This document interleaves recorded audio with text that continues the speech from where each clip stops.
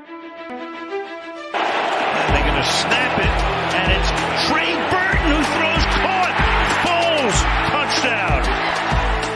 Here he goes. It's Hester. Inside the 30. Hester's going to take it all the way for a touchdown. Fields stumbling, trying to cut it back. Justin Fields making magic happen. There goes Fields. Touchdown! Hurts on first down, fires downfield. It's Deshaun Jackson back in the lineup. Missed the last 7 games, and he will take it 81 yards. A somersault into the end zone. His first touchdown of the season.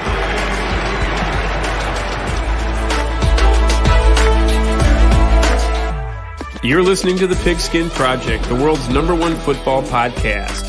Now, with more insights on all things football, here are your hosts, Ben Hansen and Ryan Matthews. Ladies and gentlemen, welcome to another episode of The Pigskin Project. We've got a pretty special guest on today. He's had a pretty busy day as well. We got to put some respect on his name for that. Really quick, before we throw him into the show, Ben, how's your week, man? How's it going? It's been a good week. Again, with the college season kind of coming to an end, it's draft season, which is my time. So I've really enjoyed this past week. I just need PFF to fix their mock draft simulator, the Draft Network, to get theirs up. This has been an awesome week. A lot of good conversation about what the Bears are going to do with the #1 overall draft pick, and I'm sure we will get into it this episode. Oh, absolutely. We got a lot of stuff. But I added this to see a little bit of how it'll turn out. Hopefully, some Chicago fans know what's up with the intro music. Without further ado, we've got our guest for the week, a big name in Bears Twitter communities. If you're on there, if you follow me, I really appreciate it. If not, we'll get there. But Greg Braggs is joining the show. Check it out. We're gonna pause the music there. I was feeling the vibes on that. That was, and that's my childhood right there. I mean, I know they still play it, but that takes me back to the '90s Bulls, which I'm assuming you two were too young to experience, but it was the glory days of my fanhood. I mean, you can see over my shoulder, Jordan little newspaper. I made that out of like 5 different newspaper articles that I saved. Oh, it's awesome. Yeah, I mean, we were all Jordan disciples growing up. So to hear that, it just takes me back to those days of, I mean, it was just insane. I can't even explain to you how special it was to watch Michael Jordan every night. Like like everyone across the country got to watch Michael, but like for it to be my team, my player, you know, and every night it's in my local area. So it's on, you know, Comcast, whatever, Sportsnet or whatever it was. It used to be called the Sports Channel. I mean, it was special. It was special. And it was one of those things where the whole family, every house, everybody stopped what they were doing to watch the Bulls. Didn't matter if you were young or old, you know, a girl or a boy. Everybody watched Michael. Everybody, even if you didn't like basketball, it was that captivating. So yeah, you play that music. That's what it takes me back to. Well, we got to bring you in with that too. I mean, you know, we got to have a good time too. I'm honored. So in the background, I can't help but notice you also have your other podcast logo for Braggs in the Stands. Yeah, I got it over here. There it is. So you do a little bit of both. I mean, with Purdue basketball being involved as well. Ben repping your arch rival. Yeah, I noticed that. We were definitely going to get into it, but I figure I can take it easy on Ben because IU's having a rough go of it here. I mean, they did just have a bounce back win against Wisconsin, but tough year if you're an IU fan going in as, you know, Big Ten favorites, and now they got to watch their rivals, the Boilermakers, you know, get right back to the mountaintop as far as #1 in the country when they were supposed to be rebuilding, Ben. But we'll see. I mean, we still got to play each other. So what is it? January 28th? I think it is something like that. Yeah, I'm not sure. You know, these games now the Big Ten play started. This is one of my favorite times of year. There's a game every night in the Big Ten. So it's just a lot of fun because every game's so close. So it's just a lot of fun. See, I'm more of a Kentucky basketball guy, and you both probably hate me for that. Sure except we do. They're not doing Yeah, we season absolutely either. do. yeah, I not a lot of fun recently for that one. But yeah, let's talk about your podcast just a little bit. And what you cover as well for Brags in the Stands. What get into it. What do you like to do on that? I mean, I kind of just use it as my home base. I mean, right now I'm really focused on Purdue basketball coverage. I've been dabbling in coverage the last few years. I did have a good friend of mine that played for the team for the last 5 years, Sasha Stefanovic. Me and him are friends, and our families are friends. And so that's kind of what really set off the fire as far as my fandom for Purdue, but then also this media coverage that I'm doing for Purdue, because now I'm fully credentialed for the season. And now that Sasha's gone, I feel more comfortable leaning into the media aspect of it a little harder. I was trying not to embarrass him as best I could, with letting him do his thing before, I kind of stepped into it a little deeper as far as what I'm doing with media.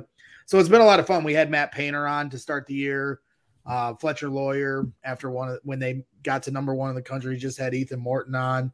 Some former players, Bobby Riddell, Chris Kramer have come on. Last year we had Robbie Hummel and Isaac Haas, and wow. It's a lot of fun just because it's like Chicago sports, it's a wide net. There's a lot of different podcasts out there covering that stuff. With Purdue, it's a smaller lake, right? The fish. Yep. There's not as many fish in that sea. So it's kind of fun to be able to step in there and bring what I know how to do as far as coverage and bring it to Purdue sports. Obviously, I'm passionate just about them, as a fan. So then now doing stuff with that, that's kind of what we're doing with it now. But like I said, I just use it as my home base. It was all, when I started Brags in the Stands, it was just a resume builder. Like, I'm going to have something that's mine. I'm going to put my name on it, and then I'm going to talk about whatever I want. And for a long time, it was like Bears every week, NFL every week. But other times we just go live and talk shit. I mean, I'd bring my friends on and we'd just have fun with it. And there's some nights, like, you can go back and find old shows where we go like 4 hours and it is the most mindless rambling. And we're just, messing around like, friends at a bar or something like that. So that's just kind of how I've always used it. It's mine. I can go on it whenever I want, just like what you guys are doing here. You can do one show a week. You can do no shows for 2 months if you're busy. You know what I mean? And it's always there for you. And I always encourage anyone that's getting into this stuff to have their own thing. Do other things, work for other people, but have your own thing too, that you always just have as yours to continue to build up. And that's basically what it is. But it's kind of turned into a Boilers podcast in a lot of ways, because I'm doing a lot of my Bears coverage with CHGO. So I don't want to cross, contaminate that coverage. I want to give all my effort when it comes to the Bears to CHGO, because that's what they're paying me to do. Yeah. And so now, I'm kind of just using it exclusively for the Purdue stuff. Yeah, let's dive into that too a little bit, because I mean, you're perfectly segueing into it. So when it comes to CHGO, you're covering the Bears and everything, doing a great job, by the way. It's a great show today. I did a little bit of digging. When you have a guest, you have to do a little bit of digging and find out a couple things about. You didn't find my police record from high school, did No. you? No. I didn't do that much digging. No. Shit. But I did find a really cool picture. And I want you to kind of talk about this really quick before we dive into like our main show per se. Okay. What's going on with this, man? I mean, you've got two of the coolest people, so let's see. There's Akeem Hicks right behind you, right? Forgive me if I'm wrong, but I think that's HaHa Clinton Dix. Yes, it is. So what's going on here? Yeah. So, years ago, I did work with Bears Barroom, now known as the Barroom Network.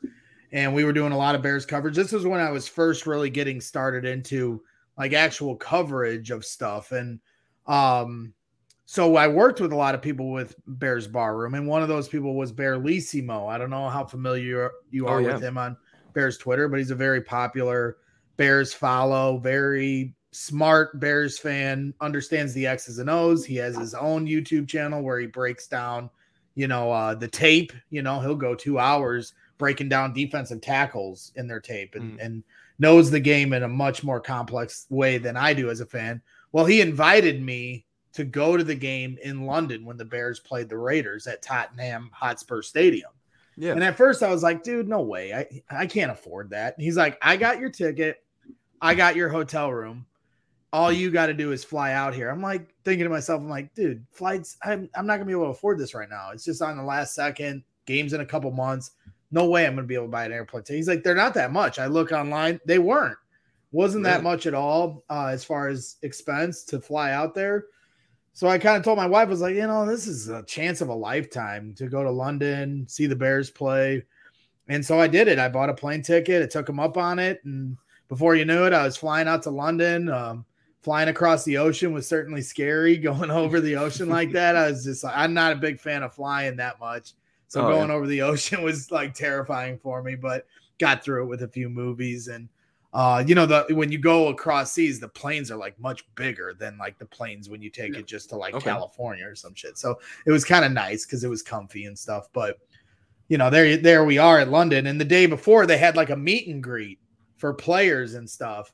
And the funny thing is they were there, and then a player from the Raiders, a former player who was like in the Hall of Fame. I think it was Jim Everett, or it's a famous. I'm pretty sure it was Jim Everett. But the funny thing, it was all Bears fans there, and they all wanted to see Akeem Hicks and somewhat Clinton Dix, but mostly Akeem Hicks. And Jim Everett's sitting here. They're all at these tables. Nobody's going up to Jim Everett. Nobody even knows who he is because everyone's like wanting to talk to Akeem. And I was just kind of laughing at that. The Bears fandom, we were all just so obsessed with the Bears, and they were, hot at that time. It was 2019, so it was just after the 2018 season. And it was just a hell of an experience. I mean, we went to the famous Three Kings London, famous Three Kings pub, which is a very famous bar in London, and met a bunch of Bears fans there. Jared Payton was there, a bunch of writers for the Bears. Adam Hogue, Adam Johns, Kevin Fishbane, a bunch of guys were there, came to the bar, sharing drinks. I'm drunk as hell, just having fun. And, it was just one of those great things. And then the game was on Sunday, and, the Bears lost to the Raiders in epic fashion, but it was an amazing game too. And I think for all the games that have ever taken place in London, I think, because like when you go to a game in London, it's fans of all 32 teams that go to the game. It's not just Bears fans and Raiders fans. You see jerseys of every team there. So they're just going to see football, NFL football. And I think our game gave them something they had never seen before. Like as far as we were down 20-0 at the half, the Bears came storming back, tied the game. Allen Robinson takes that ball and throws it into the stands after he hits the touchdown, Chase Daniel. Akeem Hicks actually, I think, broke his arm, had his arm hurt in that game too. But yeah, we met Akeem Hicks before, and that's kind of where that picture took place. So it was a hell of an experience. I was only there for 3 days, so it was a little frustrating to like be in London for the first time ever and not get to like see as much of London as I wanted to. But just in general, as a whirlwind, and George is his name, but they call him Bearlissimo, was the reason I was out there. And I have to I can't thank him enough, because it was just one of those experiences that it's one of those once in a lifetime experiences. For sure. Before I let Ben get to his questions, I just got to ask, I'm a huge fan of Akeem Hicks. Was he cool in person? Yeah, I've talked with Akeem Hicks a few times at camp, a few times coming out the tunnel at games. And then obviously he was always one of the nicest players to interact with fans ever. I mean, when training camp used to be at Bourbonnais, he'd be one of the guys that would stay way after all the other players had gone in the locker room to like make sure he had taken care of every fan that wanted to say hi or take a picture or get an autograph. So, I can't speak enough of Akeem Hicks. There's a few guys that stand out like that. Akeem Hicks, Devin Hester, Tommy Harris. Really? Yeah, Devin was great with fans. Even at his peak of his greatness, he never took for granted the people that wanted to meet him or get an autograph from him. I think just when he was playing, I mean, I was autograph obsessive. And so I think I have Devin signed 8 things of mine. I have 2 jerseys signed by him. He actually gave me a cleat once and signed it because I was just harassing him at camp every year. So it's you don't take, as a fan, I never took personally the players that would just run to the locker room, ignore all the fans. They got a job to do at the end of the day. Yeah. You know, there are other fans that would take that kind of thing personally. But the one thing I always did was make sure I didn't take for granted the players that did give their time, like Akeem Hicks. He was all class, and he truly loved being a Chicago Bear. Yeah, I mean, one of the people that I, was able to meet just this previous offseason as well, and during the season as well. Have you talked to Travis Gibson before? Because he's really cool. Yeah, he's a really, really cool guy. But I will hand the baton over to Ben. I'll close this guy out for his question. Yeah, no. So I was kind of just wondering, like, how you got into this and how you built your stuff up. But real quick before you go into that, I remember Ryan telling a story. Poor Larry Borum. He said when he went to training camp, like Larry Borum stayed afterwards, like signed stuff. Like everyone just like walked past him, but I felt so bad for him hearing the story. Yeah, I mean that happens sometimes. I've seen guys back in the day, like Devin Aroma-Shadu.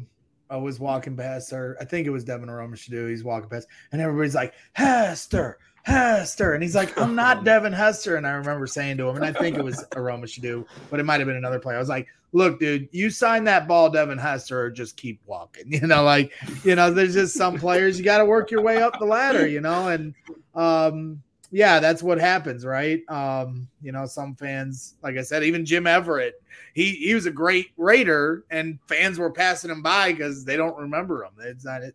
So it just kind of happens and comes with the territory, but eventually they all want, to meet you in general. And there's always a segment of fans that are just grateful for no matter what, kids that are getting an experience and stuff like that. But yeah, you feel for those guys because there's obviously the one everybody's going crazy to meet Khalil Mack or, Lance Briggs, Brian Urlacher, Peanut Tillman or whatever. Yeah. And then Fields was nuts. Yeah. This past offseason. Oh yeah. Fields. Crazy. And he was grateful, really, really, really good with his time and stuff. Like he didn't have to run over the fan. He could have done the thing where he just has like the private 7 fans that they give him, but he didn't. He comes over to the crowd. I've seen him when he comes out the tunnel, take care of fans like right there in the tunnel during game day and stuff. So, like I said, they're not obligated to do that stuff, but you always appreciate when they do. Ben? Yeah. So I was just wondering how you kind of like got into the podcasting like world and how you like built up your brand a little. Yeah, I mean, I kind of fell into it, right? I mean, I've always been a passionate fan. I've always gone to games. I always make myself known wherever I go. And that was before I did podcasting. I mean, I'm just a jackass. So like wherever I go, I'm there because I'm loud and I'm trying to have fun. So if you're with me, we're having fun. And then the other part of it too was like some people knew me for going to games. If you went to games and tailgates, you started to get to know me just in that way. But then the other aspect of it that was more like media was I would call into Waddle and Sylvie on ESPN 1000 for years. I mean, when they first started like 10, 15 years ago, like I was one of their first callers where I would call every day. Like there's some callers that'll call once and that's it. I'd be calling like once a week, sometimes once every day. Just because I wanted to go on and it was like cool for me. Like the first time I ever called in, like you have those nerves and butterflies. I don't know if you've ever called into a radio station to give your thought or a question, but you like while you're waiting on hold, you can hear the them on the radio. And then they say, Greg from St. John, you're on with Waddle and Sylvie, and your heart starts to jump. You don't know what to say. And like for me, when I get into that panic mode, I just black out and just start rambling. And that became kind of what I was known for with Waddle and Sylvie. I do this like every day. And before a while, I start to kind of got a feel for saying what I wanted to say. But for the most part, I'd panic so much that I'd just start shooting off. And Waddle and Sylvie are such pros. They know how to play off of anybody, whether it's a pro that's calling in or someone like me that's, can't get their thoughts together. So they mess with me a little bit. And so I built up a relationship with them just from being a fan of their show. And I didn't have a podcast back then. I was just a fan, just like anybody else. And I still am to this day, but it was just different back then because I didn't have an angle I was working. Well, then 2017 and 2018 roll around. We draft Mitch Trubisky, Tariq Cohen, Tanner Gentry, Eddie Jackson. And I was really excited for the new future of the Bears because I had just been so sick of Jay Cutler and all those guys because they had just ran their time out. They weren't good, and they were really boring for like 4-year stretch from 2012 to 2016. They just lost a lot, and it wasn't even fun. Like a lot of times you're turning the game off. They were so bad. And so when 2017 roll around, we get Mitch Trubisky. You know, initially when we drafted him, I was pissed because I wanted Deshaun Watson. But by the time camp rolls around, I fall in love with anyone that's a Bear. Yeah. You know, that's just who I am. I'm going to root for anyone's success and dream the biggest dream for each player. Well, Mitch is going to become Tom Brady, you know, or whatever the hell I'm thinking in my head.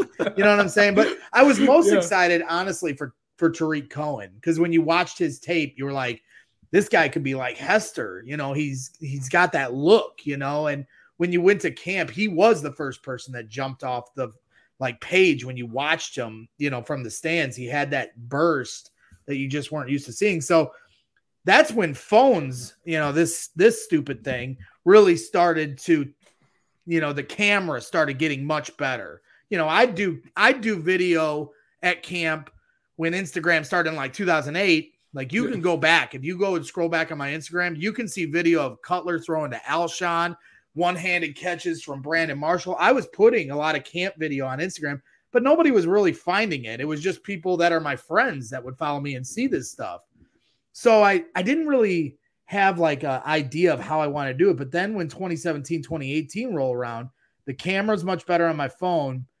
And now I've kind of realized like, that's when I realized I could use Twitter as a vessel. And I was like, okay, I'm going to start putting these videos on Twitter, because Instagram, it's somewhat private. You have to know the person to find the video in a lot of ways. I mean, I know you can find it through hashtags and stuff, but Twitter, people retweet your stuff. And the first time I put a video up, it took off. And I was like, okay, that was in 2017. I put up a trick play and it kind of made rounds. It was the first tweet I ever did that anyone even like looked at, like, because I was just like anybody else on Twitter that just reads everything. And so that kind of like was like a light bulb. So 2018, I had a total plan. I was like, when I go to camp, I'm going to go to every single camp and I'm going to record every single play and put it on Twitter. And I did that. I mean, I was running to the fucking top of the middle bleachers and I'm recording every single snap, whether it's one-on-ones, O-line drills, D-line drills, you know, and then when 7-on-7, 11-on-11s. And then I just tried to pretend like I was a reporter that year. And within 3 days, one of my videos ended up on NFL Network. And from the first day I did it to the end of that weekend, of the first weekend of camp, I went from 20 followers to over 3,000. It was like in the blink of an eye. Because Bears fans, I didn't realize this, but there was this whole segment of Bears Twitter that was starting to grow. Well, they're looking for this stuff. And I was the only person putting it on video like that, instead of just reporting it like because the media guys, they couldn't do that. They're restricted from putting that video up like that. Well, Greg don't give a shit. And at one point I had the Bears media staff coming up to me like, who are you? Who do you work for? I'm like, I'm a bricklayer. I work for HD3 Masonry. What do you mean? And then like, they're realizing like we can't stop this guy. You know, he's not breaking any rules. And so it really took off. And I had a relationship just from being at camp in the years before with Josh Bellamy. I actually was friends with him on Snapchat years before. And I always rooted for him when nobody knew who Josh Bellamy was. And I used to Snapchat him on my way to camp, like, let's go, Bezo, you make the team this year. You know, you keep fighting, da-da-da. So then when I started to take off, he supported me. And he would tell like Tariq Cohen and Eddie and all these guys like about me, Allen Robinson. One day I walked up to camp. He's like, yo, this is my boy Braggs. As I was walking up with my backpack and my phone, he's like, we're going to make this dude a star. And I just kind of laughed. I was like, whatever, you know, I'm just having fun with this. But it was cool for that moment for me. Like he knows me. He's like kind of like giving me the okay to these guys. And what was funny was that year, Allen Robinson retweeted myself, Eddie Jackson, Tariq Cohen, pretty like 20 guys on the team were. And at one point during camp, if you went to like all these different players' pages, my name was at the top of the timeline on every dude. So I was kind of like just taking over. And there were some media guys that were rubbed the wrong way by that. And then there were others that respected the hustle. They were like, I even had a couple people come up to me and say, we honestly appreciate what you're doing because we can then go back to our hotel room that night, go to your Twitter feed and review the plays. And it makes us write a better story. And I was like, well, you're welcome. I don't give a shit, I'm just having fun out here. And it just grew from there. And I had Phil Latoshin, Draft Dr. Phil, as they call him, from Tape Never Lies Network. Now he was at Barroom. He reached out to me, asked if I did an interview with him. And then we, had a relationship formed from there. He starts trying to convince me to do podcasting. And that's it. I mean, that's what it turned into. And I did Bears stuff for them. Then I did my own thing. But overall, like how I got to this point, and this is something I'll always emphasize with anybody because I have plenty of people ask me, like, how did you get to CHGO? It's being passionate. It's being genuine. I genuinely love doing this. I'm very passionate about sports. That's obvious. So you can't fake those two things. But the biggest thing was networking. Like my relationship with Waddle and Sylvie and David Kaplan before I had done this stuff. And then when I started doing the stuff, I've always been respectful to anyone that I've worked with or I've come across that's as a guest and things like that. And you just never know who's going to come across you and is watching what you're doing. And there, some people started building up a little bit of a respect for me. And one of those people was Kevin Kadick, who had a newsletter called the Midway Minute. And we built up a relationship. I had him on my podcast as a guest because he wrote a good article about Sammy Sosa or something. And we had a nice conversation. And from there, we built a relationship. Well, he ends up being the head of content at CHGO.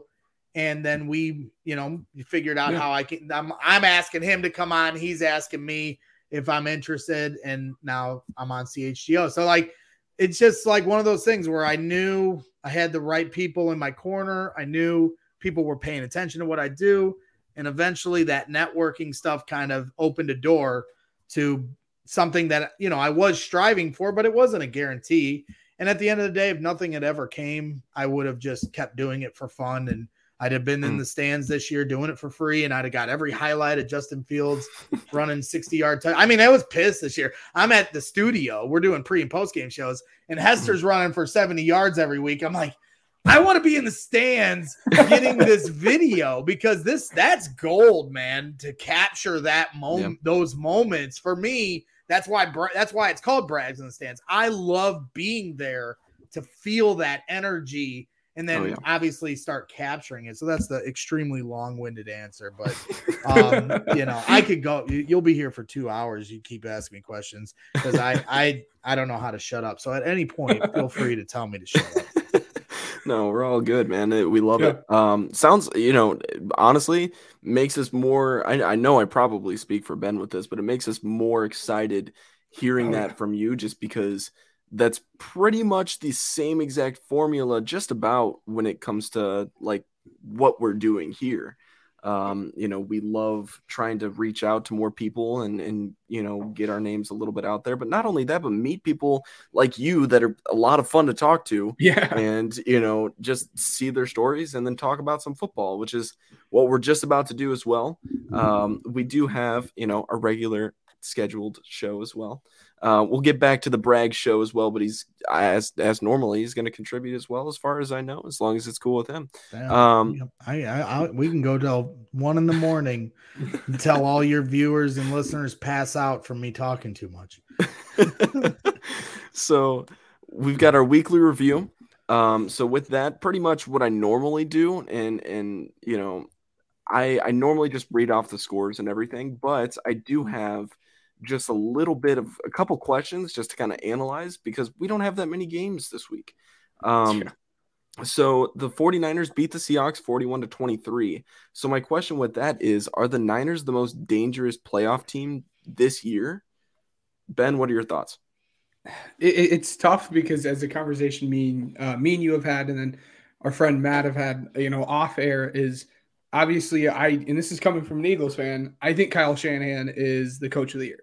I mean, the way his offense is structured, to have any quarterback continue to step in, is awesome. And obviously they're number one defense in the NFL. But I think this week is going to be their test. If anyone gives Brock Purdy some struggles, it's going to be the Cowboys defense.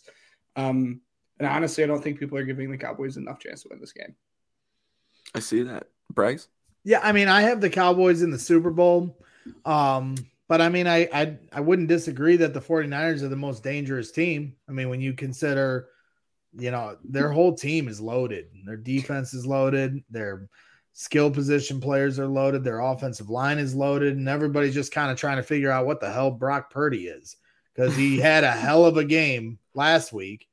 And it's easy to do that when you have a lot of playmakers. But at the same time, if you look at Jimmy Garoppolo's 6 starts in the playoffs for the 49ers, they had trouble moving the ball and scoring touchdowns. This guy comes in 300 plus yards, 3 touchdowns.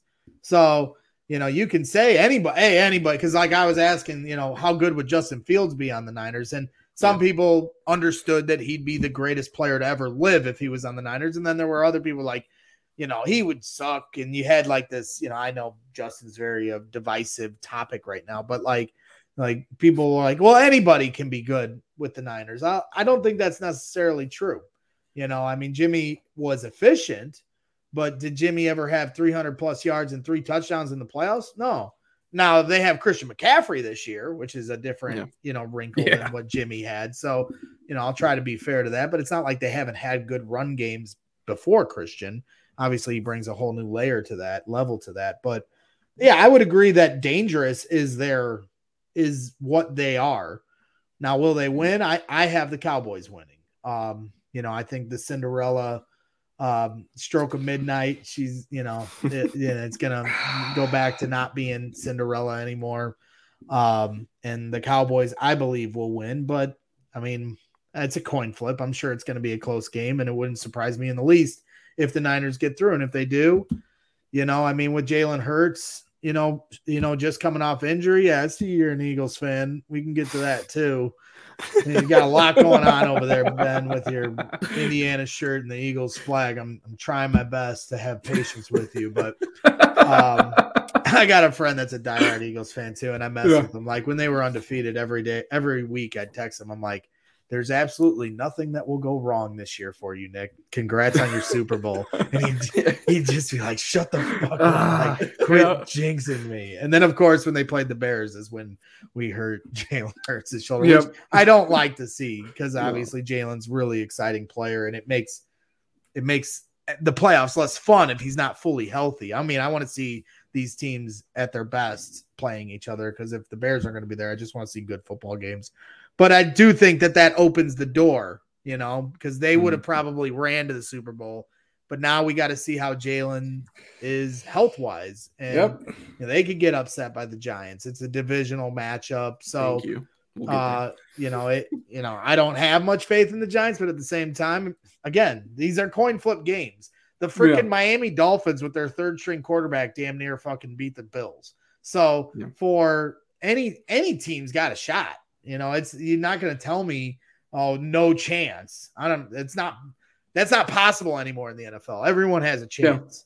Yeah. So, but yeah, just going back to your original question, I do think the 49ers are dangerous, but I do have the Cowboys in the Super Bowl. But who cares like what my prediction is? It may or may not be right. So, I mean, you kind of hinted at the next question unintentionally too. Is this Brock Purdy's team to lose next year? I mean, he's already done it. He's won a playoff game. He could potentially win 2. Jimmy Garoppolo's gone. I mean, you have Trey Lance. Who's the starting quarterback in San Francisco next season? I mean, yeah, I think barring something crazy like Tom Brady going to the 49ers, which I do think is a possibility, that's his childhood dream team. Mm-hmm. When they played the 49ers this year, there was a photograph of Tom like looking in awe at in the tunnels. They had these big portraits of the 49ers, and Tom's kind of like a wild card. If he wants to play for the 49ers, it's going to be hard for the 49ers to say no to that. Could you imagine Tom Brady on that freaking team right now? No. He'd be winning another one.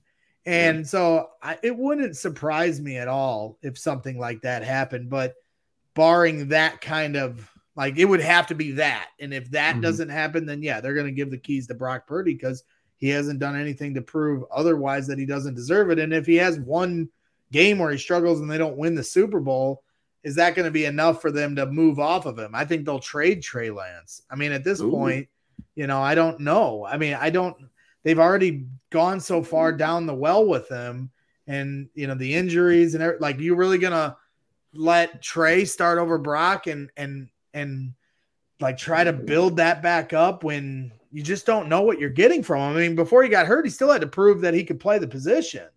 Now Brock's had this experience and they're playing well, and I know Shanahan is just one of those guys that just wants his system ran the way he thinks it should be running. 3 touchdowns, 300 plus yards. If you're going to keep doing that, why switch that up for anybody short of the greatest of all time, Tom Brady? Who I do think that's a real possibility. Yeah. Ben? See, I can't quite get there so much with the amount that they've had to invest in him and what it costs for him to move up. And yes, Brock Purdy's doing amazing, but I said it before. I think any quarterback can, not any quarterback, but most quarterbacks can succeed in Shanahan's system. And I think when you mix that with his tools, let's be honest, everyone knew going into the draft cycle that year, Trey Lance was a project. My guess, like you said, outside of Tom Brady, my guess, and if I were the Niners, I think I probably would hand the rings over to Trey Lance and see what he can do the first few weeks. And I mean, worst comes to worst, you stick Brock Purdy back there, and the offense is right back to where it was this year. I personally, I mean, you guys both make really solid points. It's kind of unfair to Trey Lance at this point. He got hurt so early to where I'm kind of scared to count him out at this point because, I mean, let's face it, he can still be a weapon, and especially in this offense. But, I mean, I can't help but think, I mean, he's still so cheap. What's stopping them from just letting them compete next season and then see where that goes? And if one gets hurt because it's the 49ers and somebody always gets hurt, I mean, why not just hand the keys to whoever else? And then see how they do, and then they're just go back and forth. They're in win now mode, though. They're paying all these guys. They're trading for Christian. I mean, it's like what the Rams went through, where they're bringing in this all-star team. I'm not exactly sure what their salary cap situation looks like, but I'm sure it's getting filled up. And it's like, how much longer can they continue to attempt to develop? Because it's not just like they, Trey Lance gets healthy, put him back as a starter, and he's a great quarterback. He's still got to prove that he can be a great quarterback. Yeah. So that's where it's like the why not is, well, they're in win now mode. So I don't know how much patience they can show with all these assets they've brought in. They're trying to win a Super Bowl right now. And if they don't, they're going to be gunning for it next year because I can't imagine they're going to be able to keep all these players forever. Right. My last point that I want to bring up for sure, I mean, the very first question, because I don't think that I was able to comment on it as much. I think that they are the most dangerous team this season, and just specifically in both conferences, really. I mean, a close second, unfortunately, Ben, it's your Eagles. As much as I want to see you happy, but at the end of the day, I really hate the Eagles.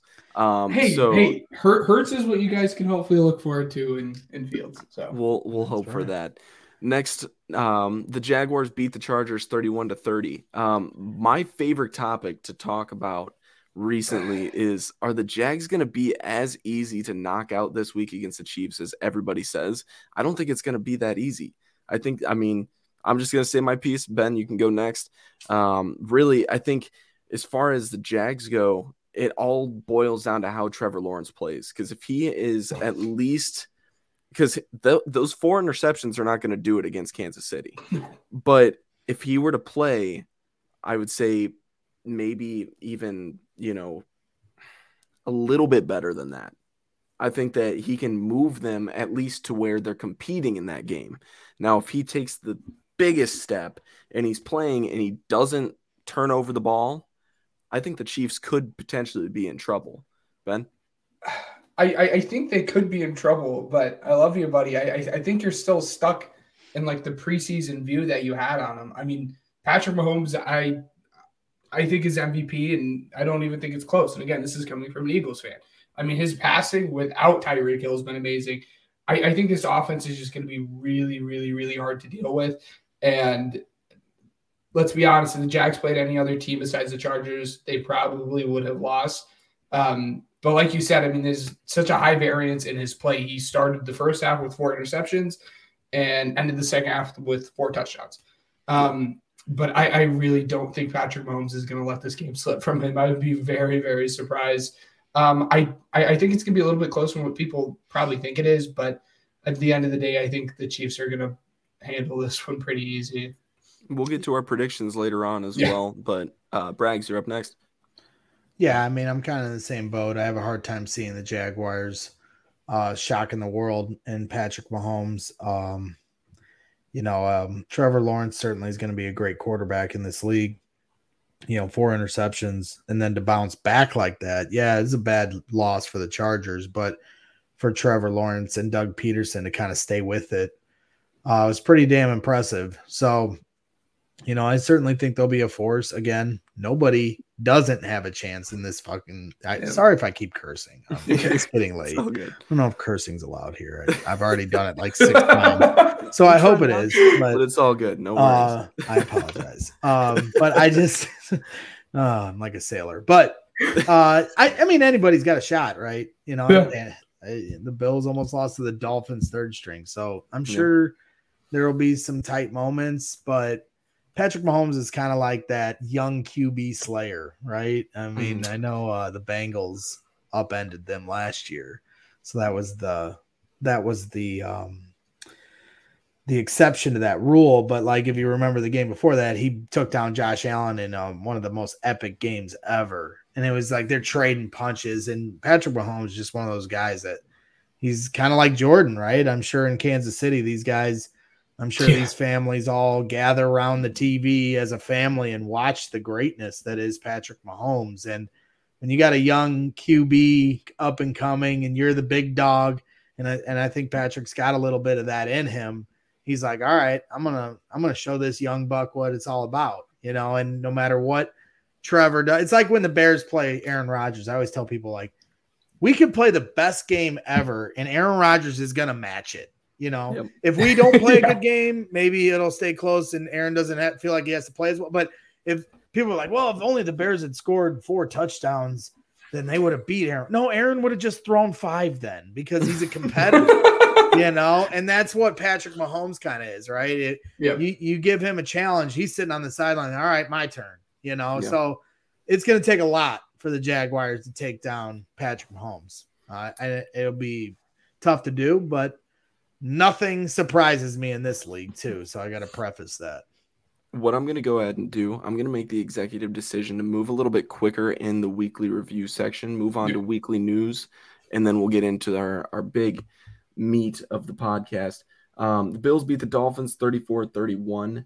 The big headline is they could be potentially in trouble this week against the Bengals. We'll dive into that more so in Pigskin Pick'em. Giants beat the Vikings 31-24. And then Bengals beat the Ravens 24-17. The big headline with that one is J.K. Dobbins said that if they had Lamar Jackson, that game would have ended a lot different. The Cowboys beat the Buccaneers 31-14. I fell asleep during that game. Wasn't a good one. But let's go ahead. We're going to move on to weekly news now. So with this, I only have a couple bullet points that I really want to hit on. Other than that, it's just strictly headlines. Jets are absolutely willing to spend big for a franchise quarterback. Owner Woody Johnson noted that he thinks quarterback is the final piece in that team. The Colts are not interested in Raiders quarterback Derek Carr. To that, I say beggars can't be choosers. Seahawks quarterback Geno Smith will be back with the team in 2023. They've already talked about contract negotiations and stuff like that as well. This is one that I really want to talk more so specifically to Braggs about. Cardinals are hiring Titans Monty Ossenfort as their new GM, and he won 4 Super Bowls with the New England Patriots before joining Tennessee for the last 3 years as the director of player personnel. And it also allows Bears assistant GM Ian Cunningham to remain with the Bears after 2 interviews with Tennessee. I'll be completely honest with you. I'm not entirely sure if you guys have talked about this on your show yet, but if you just want to do like a brief overview of what this means for maybe Bears fans that could be listening, that would be probably the most ideal, because I don't think I would be able to provide as much with that. And Ryan, I'm going to cut you off here real quick, Alex. I think you forget where Ian Cunningham came from in the first place. What's that? He came from the Eagles. Oh, yeah. I remember that hiring too.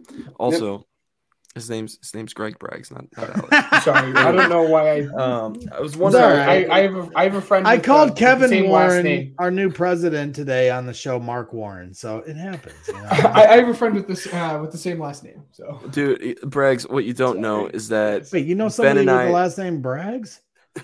Is that what they're from a town over. Time out. You know somebody with the last name Braggs? Yeah. Goes to IU. Alex Bragg. No, he doesn't go to IU. He goes to. I was gonna say. What the hell? You gotta introduce us. There's no way. This is crazy. I mean, maybe this isn't crazy. Are there other Braggses out there? This is nuts. With 2 G's. Should have a meetup. There used to be a baseball player named Glenn Braggs. He played for the Milwaukee Brewers. There's no relation there. I don't know. That's crazy. That's cool. So, Ian Cunningham. Yeah. Ian Cunningham. Yeah. No, it's a huge thing for the Bears. I mean, obviously you want everybody to get a promotion. And if he get taken the job, you wish him well. Thank you for his service. 1 year and you're out. But selfishly, you want this continuity with this organization to remain while they're still building it, you know? Yeah. So for him to leave, it would have been a big blow, because this is the first, like people say, well, the Bears already had an off season to, you know, like last year they could have built, you know, when people are like trying to give the front office a pass and people say, well, they couldn't do much last off season. They're like, well, they had a whole draft on. Well, they didn't really have a full off season.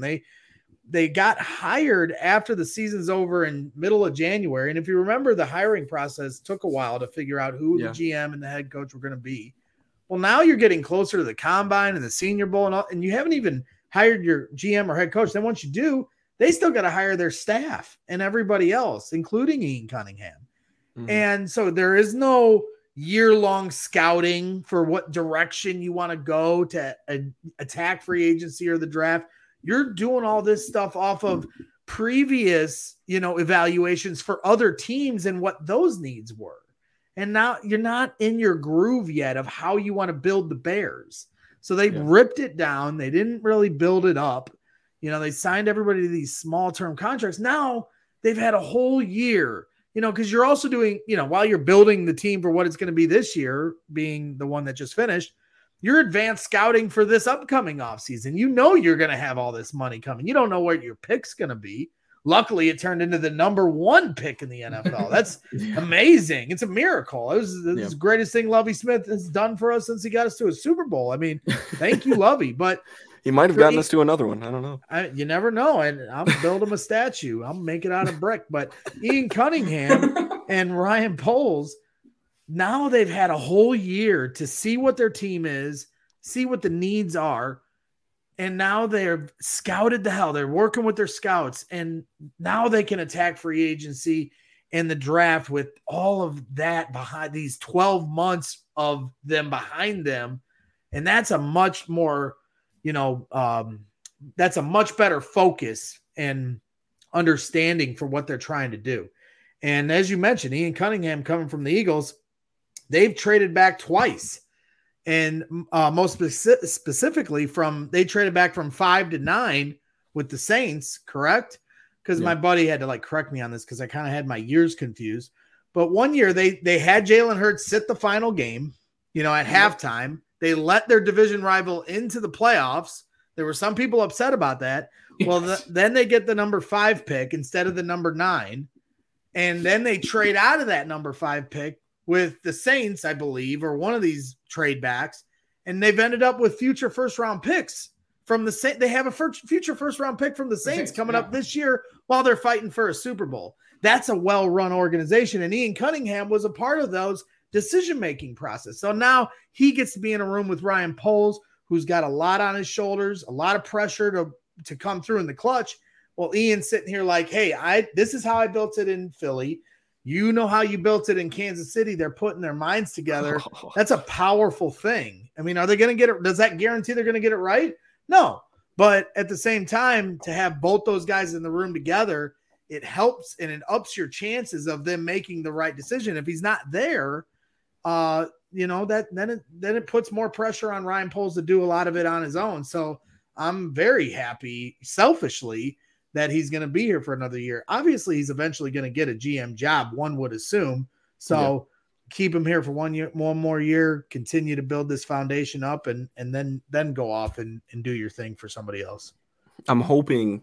I mean, I've told so many people this, and on the podcast specifically, if anybody's really paying attention, I hype this team up so much when in reality, like I'm not hoping for a Super Bowl contender next year, and really all that I want is for them to be at least watchable.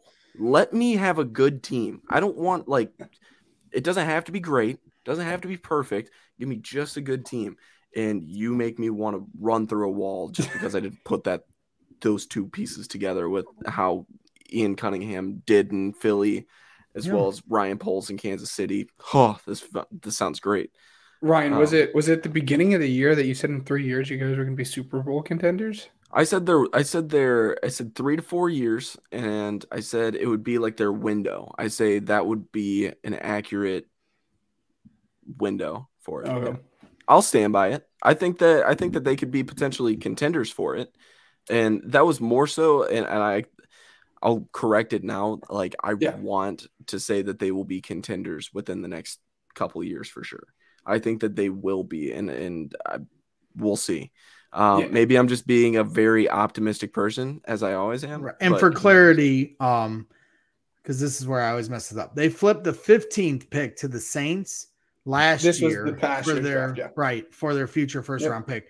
The year they missed the playoffs was week 17 2 years ago, and they pulled Washington. They pulled their starters versus let Washington into the playoffs, and then they had that, which gave them the 6th pick, and they traded that to Miami for the 12th pick and Miami's 2022 first round pick. So that's the wheeling and dealing Ian's already been part of. Love it. And that's the Bears have to trade back. I'm going to be very Will Anderson's a great consolation prize, and that's why being number one is such an advantage, because Will Anderson is your worst case scenario, but it is a worst case scenario. That's great because he's a star, but it's only one dude. Yeah. And they need a lot of dudes. And if they can't at the very least trade back from 1 to 2, which will still get you Will Anderson, then they've failed as poker players, because you're playing poker here with these other teams. Ryan Pace had a terrible poker face and would give up draft picks to move up one spot for Mitch, or move up for Anthony Miller, or move up for these guys that didn't work out. Poles, I'm hoping, has a better poker face, and he convinces the Texans, look, you got to move up to 1 so you can ensure who you want, and you can get your quarterback with no fear. We're not gonna take you for all your money, but you got to give us a fair offer. We'll let you up to 1. Then we sit at 2. They take the quarterback. We still get Will Anderson.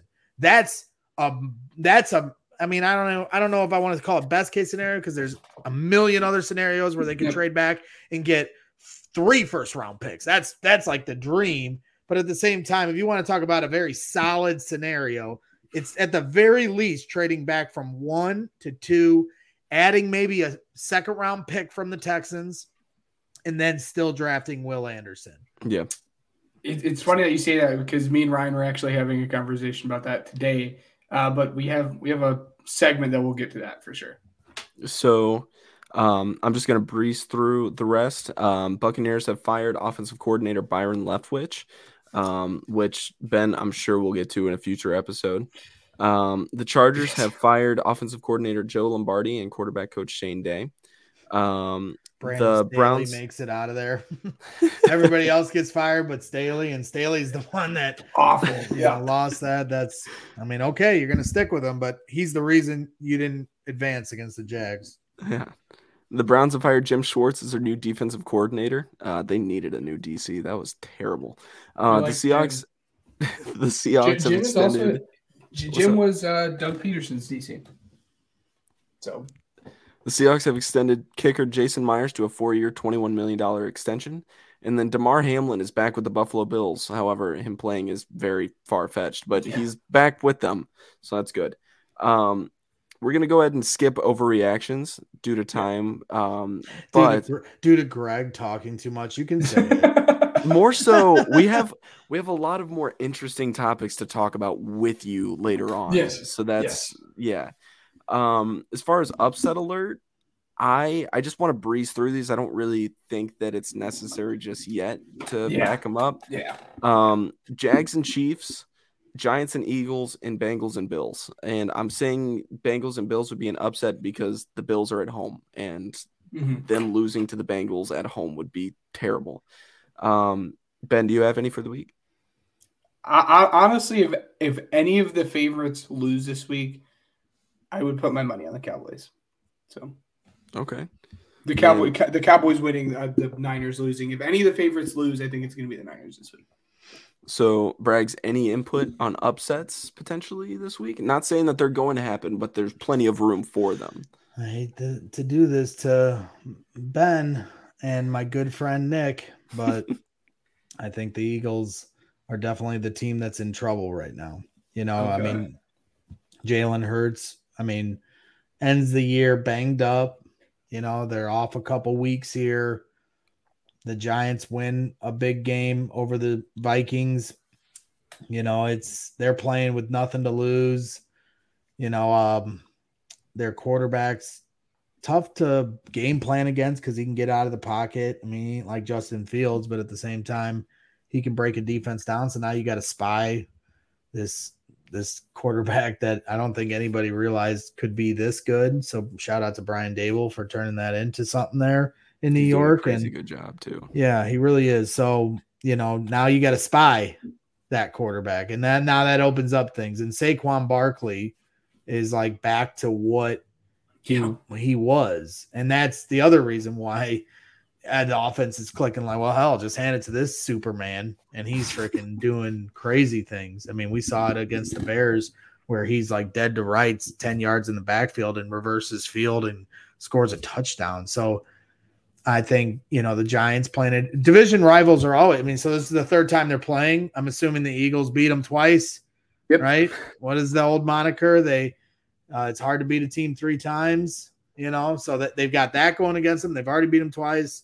Eagles are banged up. Eagles haven't played in 2 weeks. Giants are coming in hot. Giants are playing with nothing to lose.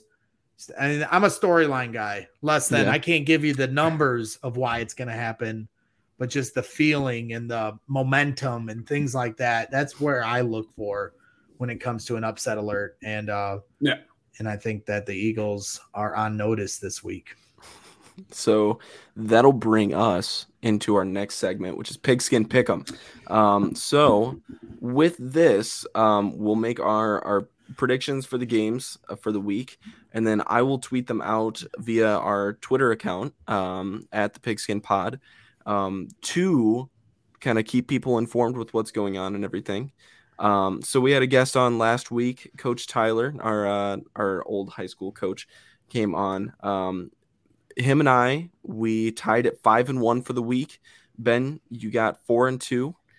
Just got to rub that in just a little bit for you. But without further ado, let's go ahead and start it off. Braggs, you can go ahead and start off with Jaguars and Chiefs. Yeah, I was 4-2 last week, but I blame the damn Chargers for that one. Yeah, so do I.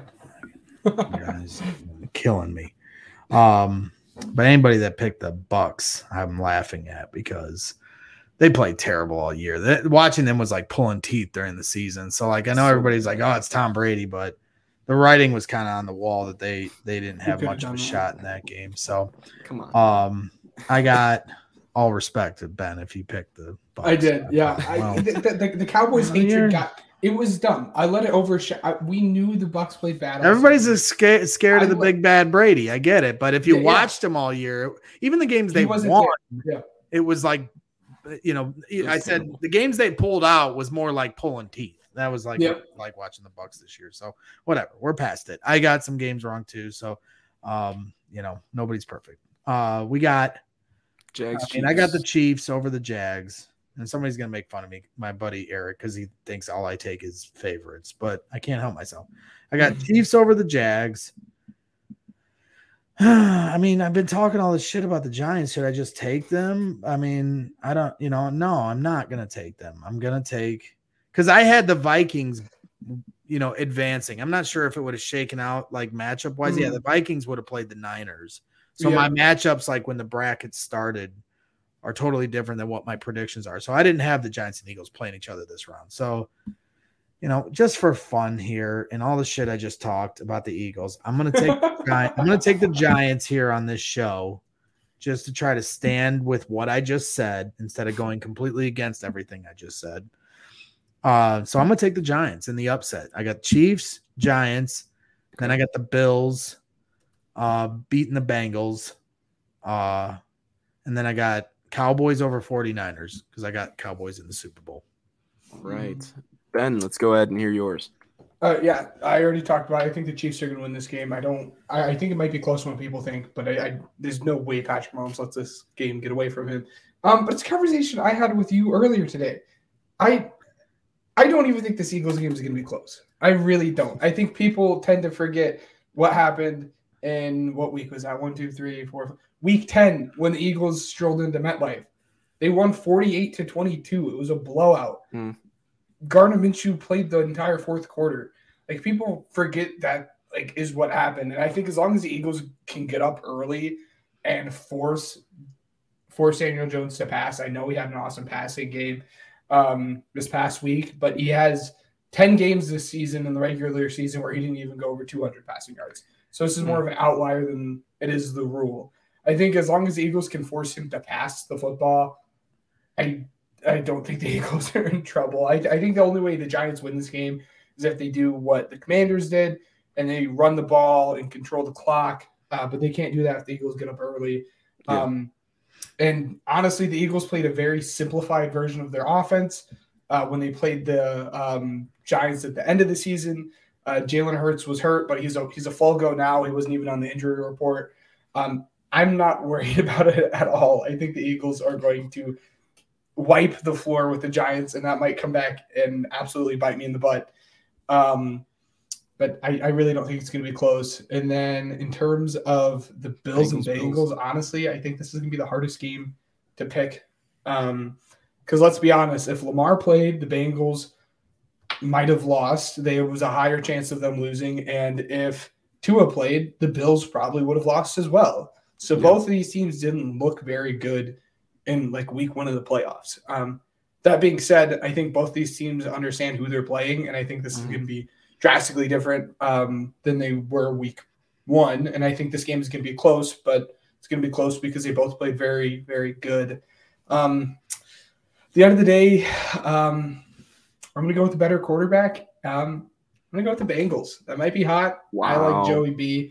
Yep, I like Joey B. I think he's played better this season outside of week 1 than what Josh Allen has played this season. And the stats will back me up on that. And then that being said, I think the Niners are barely going to beat the Cowboys, but I wouldn't at all be surprised if the Cowboys end up winning. So for mine, I'm going to go with the Chiefs against the Jaguars just because I feel like it's a safer pick. But I'm rooting for the Jaguars. And I've talked to you about this off of the podcast. Because my Bears suck right now, I get one bandwagon team ticket for the playoffs just so I have somebody to root for, and that team is the Jaguars this year. They're the underdog. So I'm going with the Chiefs, though. Unfortunately, the ride's going to stop there. I'm going with the Eagles against the Giants. You're not beating the Eagles at Lincoln Financial. You're not. But if the Giants do beat the Eagles, I'm willing to say Braggs is a genius.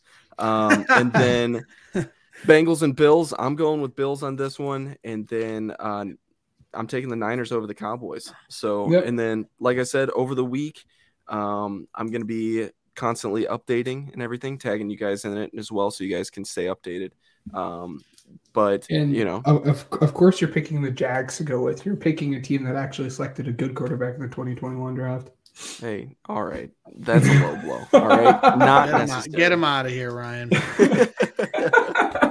So, all right. So that leads us to our next segment, which is strictly just asking you a bunch of questions.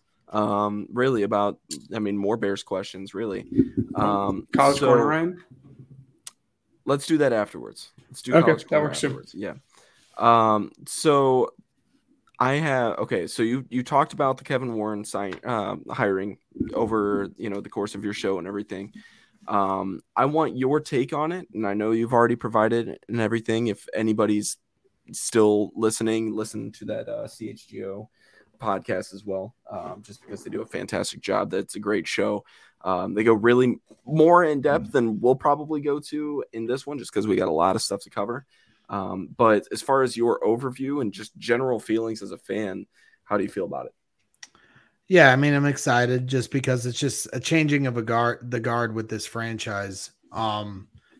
Obviously the introductory day was a big day for us at CHGO. Adam Hogue got an exclusive interview with him after the press conference. He did a really fantastic job with his coverage. I'm in the mud trudging around laying brick while these guys are running around with the president. So, I didn't really get to really dig my feet into this other than a little bit of what I talked about today on our afternoon show. But it's exciting.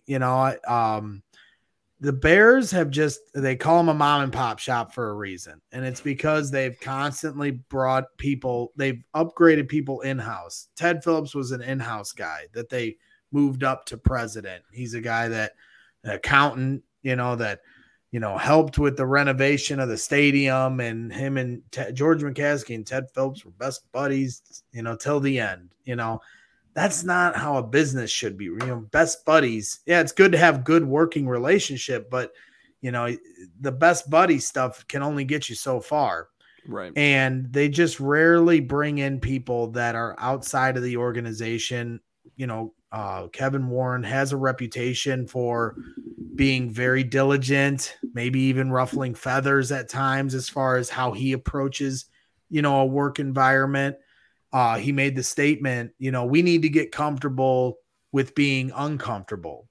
That's something George McCaskey has never been great at being uncomfortable. It just always felt like they're very comfortable at Hallis Hall, even with the failures of a franchise that hasn't won a playoff game since 2011 or whatever, 2010. And, hasn't been in the Super Bowl since 2006, hasn't won a Super Bowl since 1985, and nobody's getting fired around there, as far as it starts at the top, as my guy Mark Silverman would say, Sylvie, and so now they bring in this guy who has a pedigree from working with NFL teams, the Rams and the Vikings, and the commissioner of the Big Ten during one of its most tumultuous times, to be a commissioner of a conference during COVID, where you're making tough decisions. And you got Justin Fields even pushing back on him, like, I want to play. And these are the decisions he had to weigh as a boss. Yeah. And I don't know, Ted Phillips never has struck me as a guy that handled those decisions well as a boss. This guy is a boss. And that's what they need. They need a boss. They don't need, George McCaskey famously said, well, I'm just a fan. Okay, that's fine. I'm just a fan too. But you are the owner of an organization that we want to be successful. So, as much as he's a fan, he needed to be a boss. So he hired a boss. Great. He better give him all the reins to run this organization properly. He's also, obviously, it's been well documented how much of an input he had on the Vikings stadium. And that's one of the, by all accounts of anyone that's gone to the stadium, one of the nicest of the newer stadiums out there. And if you just look at the stadium, even if you've never been there and you just see it on TV, or if you Google pictures of the stadium, it looks like a Viking ship. It's so cool. It's so cool. And it looks like a Viking ship. And they are the Vikings. It represents them as you just look at it.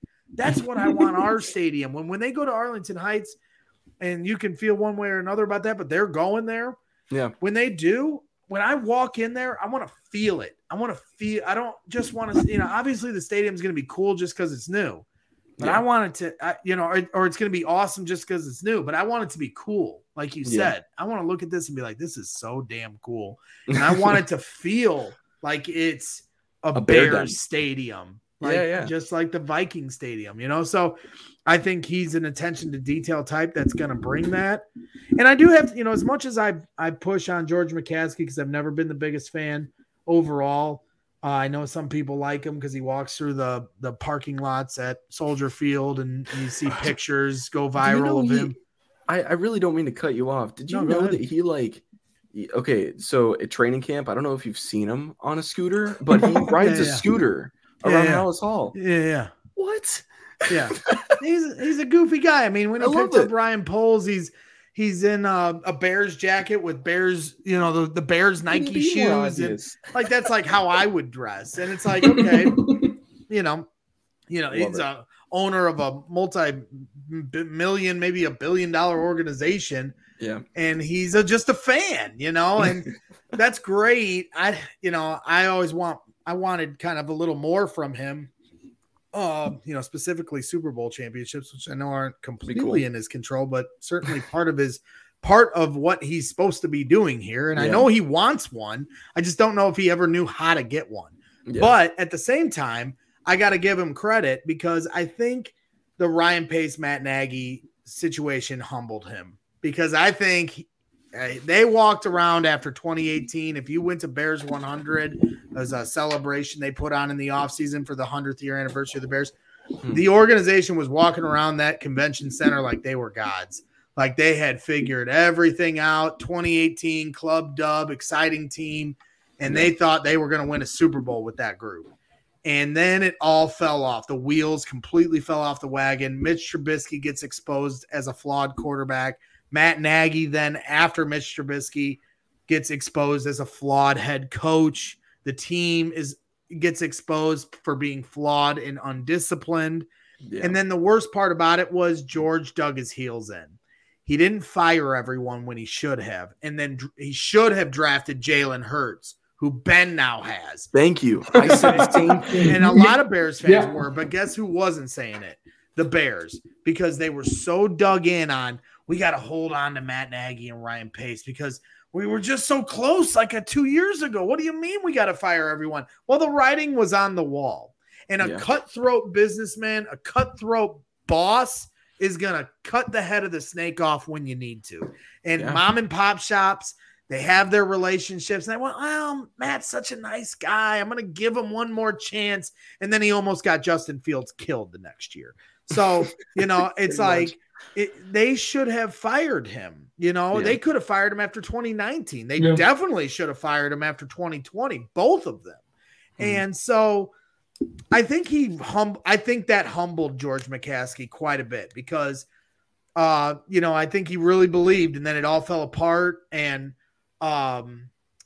during the famous collaboration press conference where they just saying it over and over to justify why they were keeping everybody, Mark Potash, they call him Potsy, famously asked, George McCaskey, what is the hierarchy structure of this team? Like who does the head coach answer to? And he goes, well, the head coach answers to me. And he was like, how are you qualified to evaluate whether or not a head coach is doing his job properly? And he goes, well, and this is where he said it, I'm just a fan. And so he kind of got caught with his tongue out because it was like, well, if you're just a fan, how can you evaluate the head coach? I remember listening to that live being like, what do you mean you're just a fan? Every fan was going like, I mean, it's just so stupid. And then the checkmate was, well, who evaluates you? And who do you report to, George? And he goes, well, the board of directors. I report to the board of directors. Well, if you Google search Chicago Bears board of directors, his mom is on the board of directors. So the person that's supposed to hold him accountable is his mom. If my mom was the one to decide whether or not I should be fired, I'm keeping my job my whole life. You know what I mean? This is a mom and pop shop. So there's two things where they turn the corner. One, hiring Ryan Poles, who obviously walked into that office and said, I want this job, but George, we got to rip it to the studs. We got to trade Khalil Mack. We got to trade Robert Quinn.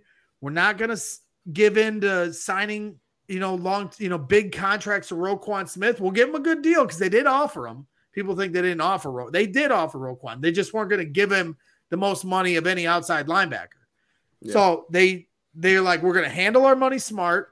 We're going to get this salary cap situation figured out. We're going to get rid of the big contracts, and we're going to push towards next season and rebuild.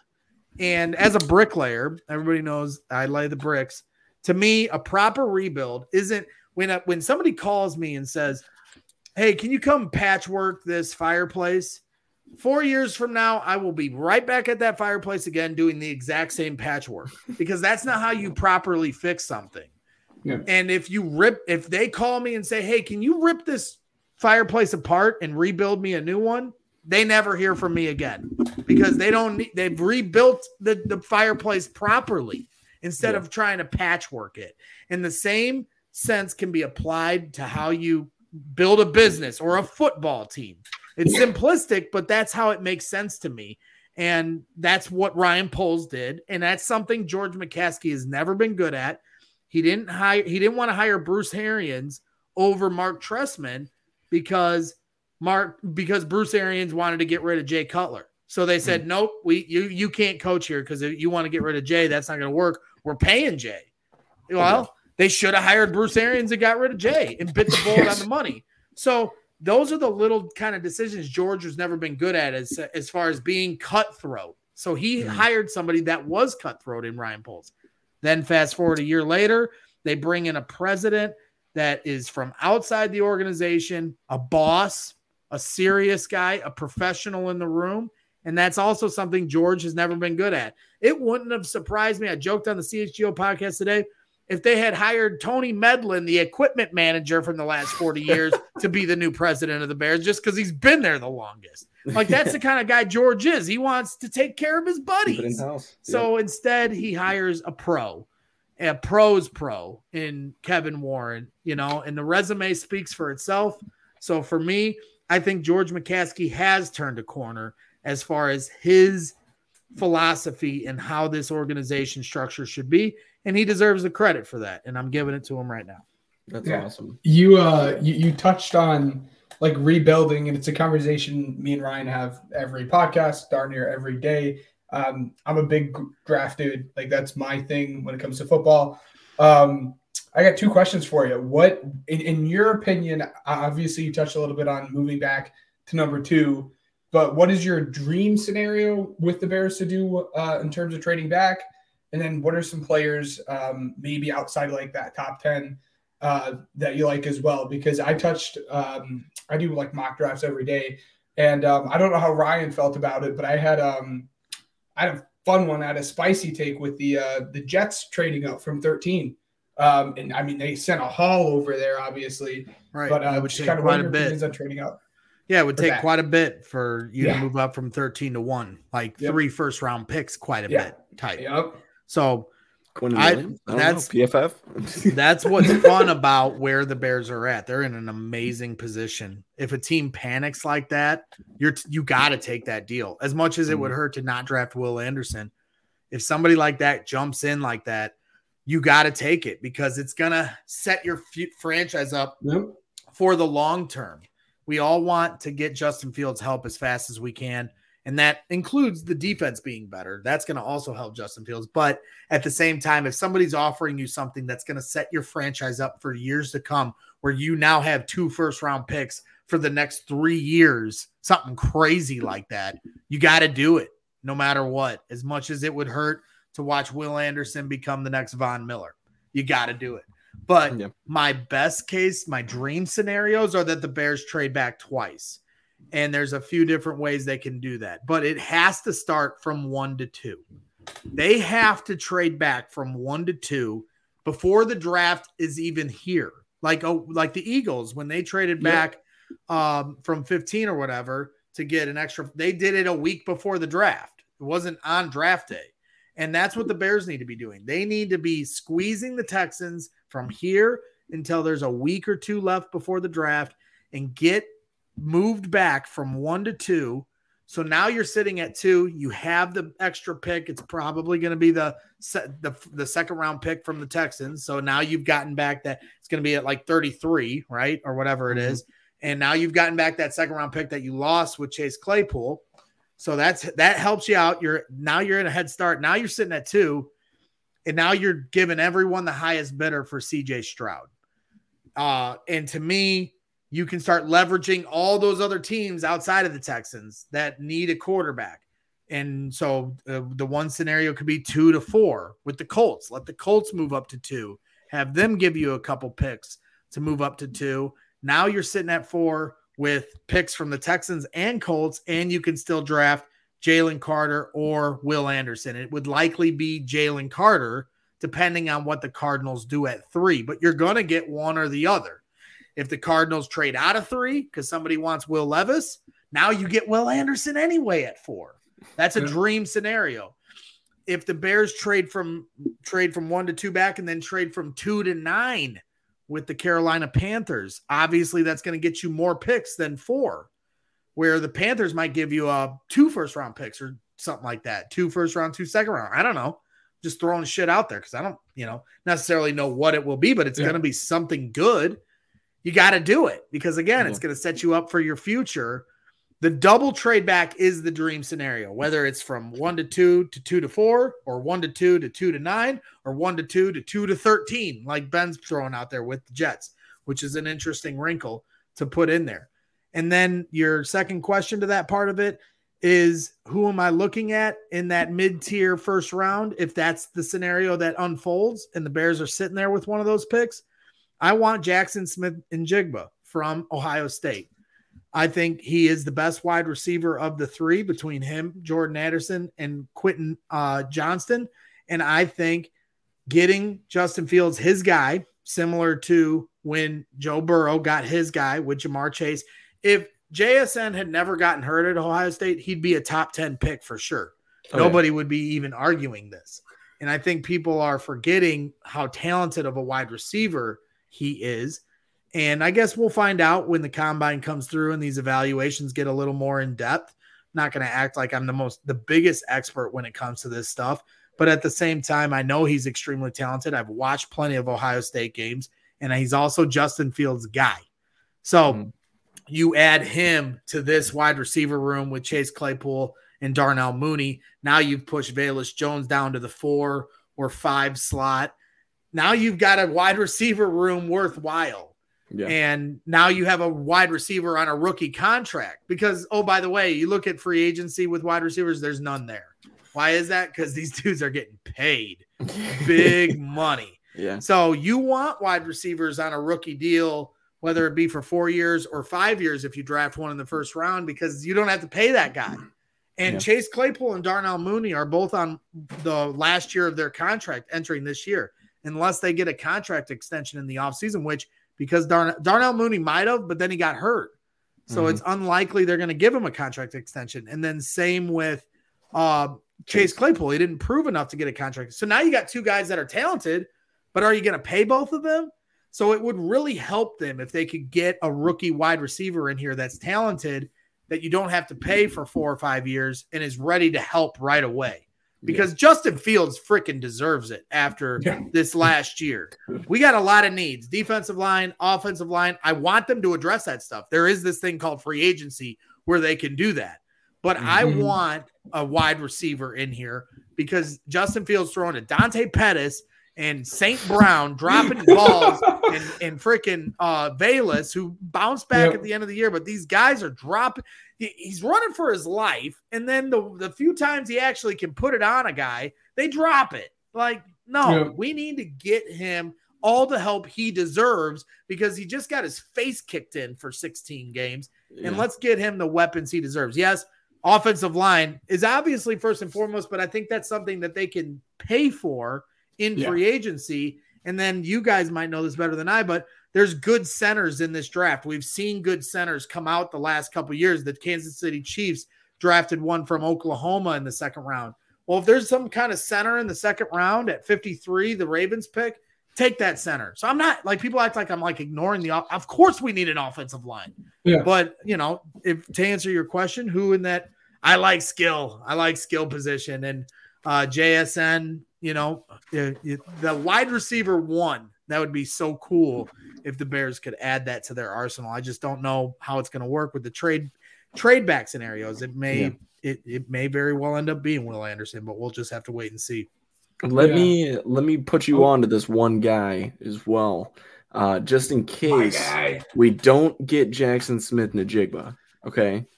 But in that scenario, we do get Houston's second round pick, which, like you said, is at number 33. There's a prospect that I really like out of SMU. Rashid Rice. Okay, Rashid Rice. Have you done any research on him just yet? No, I mean, I'm familiar with him vaguely. Jones on steroids. I compare him to Chris Godwin. Okay, and I'm a big Chris Godwin fan. He's a tough wide receiver, who I also think could be potential trade. That's potential segue with Chris Godwin, but not too familiar with Rashid Rice. Have seen him play, but not enough to make like some grandiose projection on him. What my next question was going to be, if Tom Brady decides to retire, what's stopping Tampa Bay from blowing it up, trading away Mike Evans and Chris Godwin in the process? And what do you think it would take for the Bears to just trade for him? Nothing at least is stopping them from blowing it up if Tom Brady leaves. That's what they should do. They won a Super Bowl, cut bait, blow it up, and rebuild for your next Super Bowl. And Mike Evans and Chris Godwin should be on the table. I like both wide receivers. If I had to pick between the two, as much as I really like Chris Godwin, he helped me win a fantasy championship last year. He does have trouble staying healthy at times. Who doesn't in one of the most brutal sports there is with the National Football League? So, injuries are a part of it, but at the same time, he does get injured quite a bit. He's taken a lot of beatings in this league. Mike Evans is more of that true number one. And that's kind of my question. If they're going to bring in a wide receiver 1 through trade, like we've seen with AJ Brown, with Ben's Eagles, or, the Bills brought in Steph Diggs. I can't remember if that was through trade or free agency, but just regardless, a wide receiver 1 coming here, like when you look at Mike Evans, is it going to, I don't think it would cost a first round pick, No. I think the one wide receiver that it would cost a first round pick is T Higgins. If the Bengals are looking towards the future and are like, okay, we can get rid of T now, get a first round pick because we're not going to pay him. Yeah. But I'd be hesitant to give up my first round pick for a wide receiver like that. Right. Like I'd almost rather get the Mike Evans or the Chris Godwin or the DeAndre Hopkins if that means all I got to give up is like 2 third-round picks, something like that. I'm not great at knowing what the fair evaluation of trade compensation would be for one of those guys. But yeah, I've got my eyes dead set on, you better bring in one more wide receiver. So both those guys are, I think, great candidates. DeAndre Hopkins is a great candidate. People have thrown out all these other different names, and I'm all for literally anyone not named Dante freaking Pettis. So, that's kind of where I stand with it. And DeAndre Hopkins, I think, is also a very good candidate when it comes to this conversation. So next up is probably one of the headlines that's making me the most upset. Is there any reason to entertain a Fields trade this early in his career? And how did you react to sports media making it such a big headline? Say that one more time, because I was reading Aiden Colson's. Yeah, our buddy Aiden. Let's address that really quick. Yeah. So, Aiden, I have ADHD, so no, you're good. Trying to read a question and listen to a question is literally impossible for me. Ryan, I think we should address both. Yeah. So, by the way, Aiden's a Packers fan. Just want to point that out to you. Well, nobody's perfect, Aiden. So he says, just cannot see Houston trading up to 1. It would be an organizational failure. Sorry, I know you're clicking at it too. It would be an organizational failure to miss the tank and then give up multiple assets to get to 1. Well, I mean, it's not their. They're a dumb organization. That's one. Did you see what they gave up for DeAndre Hopkins when they traded him? They traded him for a bag of potato chips. So that was they're not a smart organization for one. So, they are an organizational failure, and that no matter what they do in the draft, that still holds serve. And 2, Yeah, I mean, it is in their best interest to move up to 1. Yes. Now, they're not going to just give up the farm to move up to 1, but if the Bears are fair with them and let them move up to 1, then they have nothing to worry about when it comes to their division rivals, the Colts jumping them. Some people are like, well, they could just stay at 2 and take either Bryce Young or CJ Stroud. Why not just move up to 1, and now you can get the guy you absolutely want, and you don't have to worry about these other variables of settling for one or the other. You can control your own destiny in that way. So it does make a lot of sense, especially if the Bears don't try to squeeze them and ask for too much. And that's the poker that Ryan Poles has to play. But to me, it's a no-brainer for both sides. The Texans, it would be in their best interest because then they don't have to worry about the other variables. And for the Bears, it's no risk. So just make a fair deal and get it done. And yeah, they're an inept, franchise. So, that's kind of on them. They should have fired Lovie Smith 2 hours after Lovie ruined their tank. So if they had just fired him before the week had started, they lose the game and they're the number 1 pick. So they are an organizational failure. That's Lovie literally put 2 birds up on them to win that game. That's their own damn Go fault. Bears, he said. Yeah. Oh, yeah, he did. Yeah. At Lucas Oil Stadium too, Ben, by the way. Yeah. How funny is that? So just a little backstory for you. Okay. Ben and I, we went to the scouting combine. Okay. And so I met what's his name? Mike McCarthy, right outside the stadium. Super cool guy. Unfortunately, I told him he needed to be a jerk to me, just to make my childhood match up. But yeah, he was super cool and everything. So the next time that I was up there, I was really, really adamant on trying to meet Lovie Smith, just because of how much of a hero he was. So I was like, Lovie, just making a joke out of it. There's no way he would have come out or let alone hear me or anything. So it's a well-known kind of inside joke on the podcast for me to just be like, Lovey. So when something, happened like that, and it lines up perfectly that I just realized that he got the Bears the number 1 overall pick at Lucas Oil Stadium. So that just aligned. Yeah. But speaking of Indy natives as well, Aiden brought up a good fact of the Pat McAfee show on Tuesday. Saying that Aaron Rodgers said he loves sleeping with his blue and white pillow at night. Rodgers to Indy. You'd like that, wouldn't you, Aiden? Well, Jim Irsay's a crazy guy, but let's be honest, he has to be tired of having these old quarterbacks play. Again, as soon as Luck left, he had Phillip for a little bit.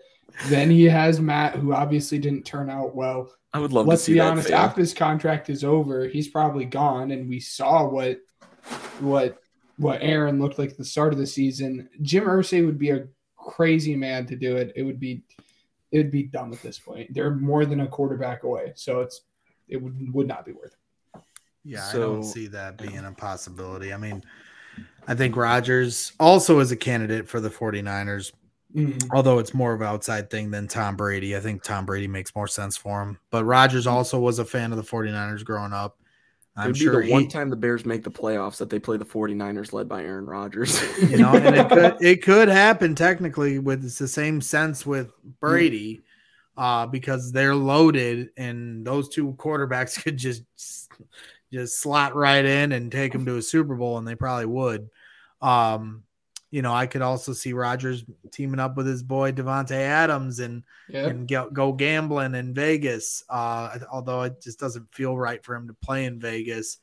But my bold prediction, and I've been saying this throughout the season with CHGO, some of our after dark shows with Carmen Vitale, we call her Carmi V.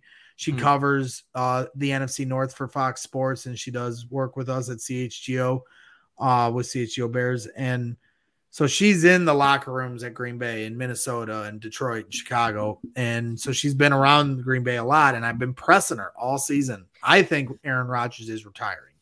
Yeah. And nobody will believe me when I say this, and maybe it won't happen. That's fine. I'll be wrong. So, this is just an easy risk for me, because if I'm wrong, I'm just the idiot everyone always knows. And if I'm right, then I'll tell everyone on Twitter how much of a genius I am. So it's really a win-win for me. But I do believe it. I'm not just saying it for clicks.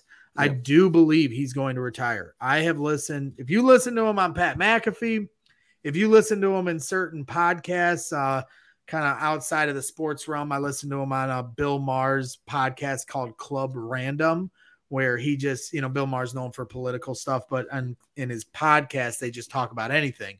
And he had Aaron Rodgers on. So I listened to it and I thought I was going to hate it because I don't like Aaron Rodgers, like in general, but the conversation was interesting enough to hold my, intrigue for the whole thing. But the biggest takeaway I had from this podcast, because they talked about life, they talked about a lot of stuff outside of football. They did talk about football, throughout the segment, but a lot of it was just about life. And I just look at Aaron Rodgers and I hear him and he just sounds like a guy that's done with the rat race. He has this spiritual awakening about him. He reminds me of a high school kid that's taken mushrooms for the first time ever. Like, you ever meet that kid that, when he took mushrooms for the first time and he acts like he's like a Buddhist, Yeah. And like for him, like, think about it. He's played football his whole life. He's dedicated every second, every ounce of his energy to be this great football player. He's never had that moment like we might have had in high school or college to party and have fun and do these things and live free. He's always had this like structured, I got to practice. I got to do this. I can't screw up. I can't, get in trouble. I can't do any of these things. I can't do drugs. I can't do this. Now he's taking Hayazuka or whatever it's called. He has this spiritual awakening. And I just hear a guy that just doesn't, and everybody's like, well, he's not going to give up $60 million. I don't think money drives this dude. He's got plenty of money. Yeah, it's a lot of money to leave on the table, and he's just the guy crazy enough to leave it on the table. He's already won a Super Bowl, so it's not like he's chasing some legacy thing that he's fallen short of. And every time he plays in cold weather, do you ever see a guy that looks more miserable the last 2 years? He looks absolutely miserable in these cold games. Against the Lions, the final week of the season, he looked miserable out there. In the 49ers game last year in the playoffs, he looked miserable. Like, he's so skinny now. He doesn't have that meat on his bones like he did early in his career. He's, like I said, now he's this nutritional, Buddha guy that's floating around on a cloud. And I just hear a guy that I just think he's going to retire. That's my prediction, is Aaron Rodgers is not going to play for anybody next year. He's going to be hosting Jeopardy 60 times a year next year. And Jordan Love looked good too when he came in too. So yeah, whatever. Jordan Love sucks, Aiden. How's that sound? I love that. I'm going to combine two questions into one. Yeah.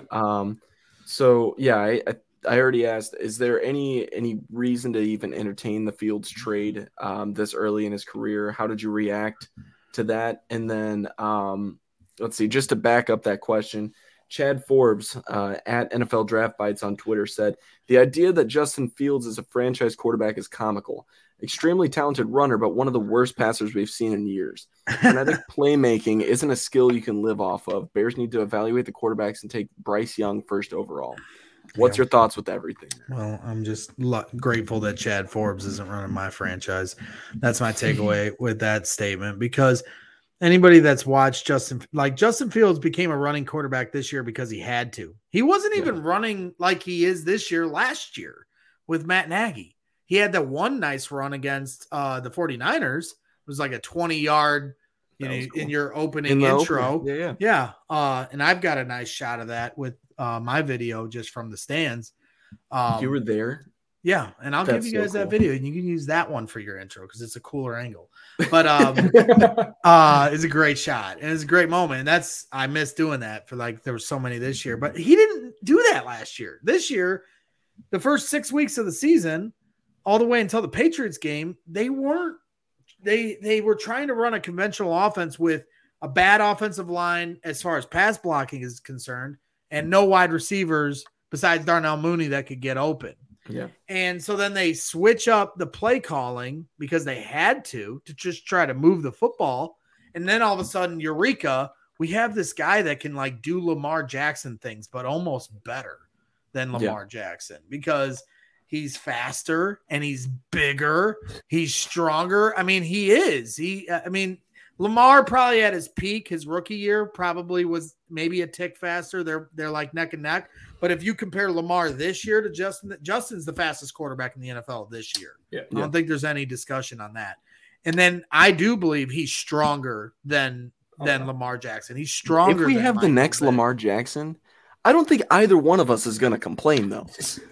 Right. No. And I think his potential to pass the ball is better than Lamar Jackson. Oh, yeah, me too. I'm just saying. So many all people. Bears fans. Okay, hold on. They All stigmatize Bears the fans whole. think that. Yeah. No, Okay, I go ahead. understand you guys didn't have the offense this year, and you guys need a better offensive line and What's wrong better with wide it? receivers. But I said it to you on like the last episode or the episode before that. The year he won the MVP, he led the league in passing touchdowns. Like, I think people forget that. He was a Lamar great runner Jackson? that year, and that's why he won. But he was also an amazing passer that You're year. talking about too. Lamar Jackson? Yeah.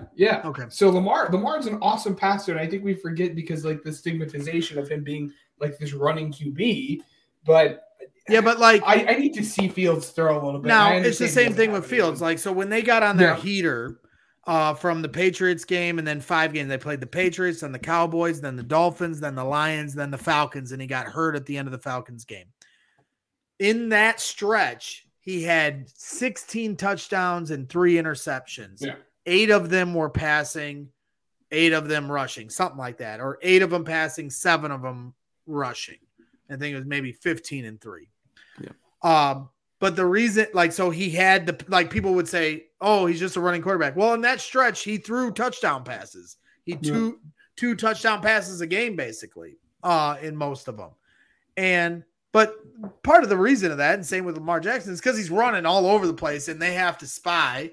So, like, when you talk about potential of as a passer, yeah, Lamar Jackson can hit an open man and get a touchdown pass on his, numbers, and same can be said for Justin Fields. I'm talking about who has the better ability to just be a pocket passer. And I think Justin Fields is that, because Lamar Jackson, Michael Vick, Cam Newton, to an extent, those guys were running quarterbacks in college and came into the league as running quarterbacks. Justin Fields came into the league as a pocket passer. He was and so good his with the deep first ball. year, he was a pocket passer who was struggling as a rookie. He didn't become a running quarterback until this year against the Patriots. So this is a new revelation for Justin Fields. Lamar Jackson has always been a running quarterback. So I think they've kind of unlocked something that maybe they didn't realize he's as good as he is at. Like, they knew he's athletic, they knew he's fast and big, but I don't think they realized this guy could do Lamar Jackson things, in that serious of a way. Yeah. So I think that's great. Now they go into next season saying he's got this in his back pocket. He can take off whenever he wants. He can break tackles in the backfield when the pocket breaks down and take off and get us a first down or even a touchdown out of nowhere. But their goal should be to get him back to being who he was coming into this league, and that's a pocket passer. And I don't know if Lamar Jackson could ever become just that. And I think Justin can, if they put the right things around him, is where I mean by that. Sure, Lamar Jackson can throw the ball, hit a receiver, score the touchdown, but a lot of that is opened up because of the way they run their offense with him as a running quarterback. And I don't think the Bears have the intention to doing this again next year, because look how fast it ran dry for Justin. Yeah. His legs got tired. Even before he hurt his shoulder, his legs were getting tired. So they can't depend. That's why I want them to get another wide receiver, because people are like, oh, well, they scored 30 points a game, so let's just get an offensive line and let's just get a defensive line and let's get a linebacker, and he can just have the same weapons he had last year. No, because we can't expect him to do this magic he does for 17 games, or his legs are going to get tired by week 8. Get him as many weapons as he can, and then we can start to use that running as a ace in the hole when everything else is, taken up. All the options are, covered. Then he can take off, but don't make it your priority to do QB designed runs 12 times a game. Love it. So, yeah. My last question before we move on. I just want, clear shot answer. Is it too early, in your opinion, to declare the Claypool trade a bust just yet? Yes. Thank you. Too early. He's Thank 1 year younger than Velus Jones. Velus Jones is 25. Chase Claypool is 24. Are you guys done with Velus Jones? I am. I'm done. Okay. I've seen enough. But do you think that he could contribute? I think I'm not saying he's going to become a star wide receiver, but he finished the end of the year strong, right? He did what he had to. Right. Yeah. He showed you some things in the kick return game. Yeah. And, as the gadget player that he could be as a third round wide receiver pick, I think he finished the season strong enough where some Bears fans can say, okay, he can be a role player on this team, not a wide receiver 1 or 2 or even 3, but a guy that can have a role, certainly as a kick returner, and then small package of plays on offense. This is where I was going with that. Not necessarily to say, do you believe he can be a number 1? Because I don't believe that either. I'm just saying, okay, and he's 25. Chase Claypool is 24 and has had a season where he had 900 receiving yards, 9 touchdowns, and then 2 touchdowns in the playoffs. That was his rookie year. And then his second year, which was 2 years ago, Ben Roethlisberger's wheels fall off, and he has a really tough year. He gets around 900 yards again, but only 2 touchdowns. But again, Ben Roethlisberger is struggling mightily. And then this year was a hodgepodge of a year for him. He's playing with Mitch Trubisky and Kenny Pickett, who is learning the position, and then gets traded over here. And this is what I'll remind Bears fans with. The first 2 games he played with the Bears were the Dolphins and the Lions, both of which they should have won. They didn't, fine, and I'm grateful for that because they have the number 1 pick, but they should have won both of those games. They scored 30 points in both of those games. Darnell Mooney's balling out.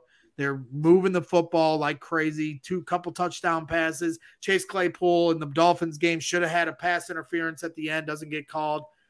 And it looked, if that's how they had played the rest of the year, I don't think anybody would be questioning the Claypool trade.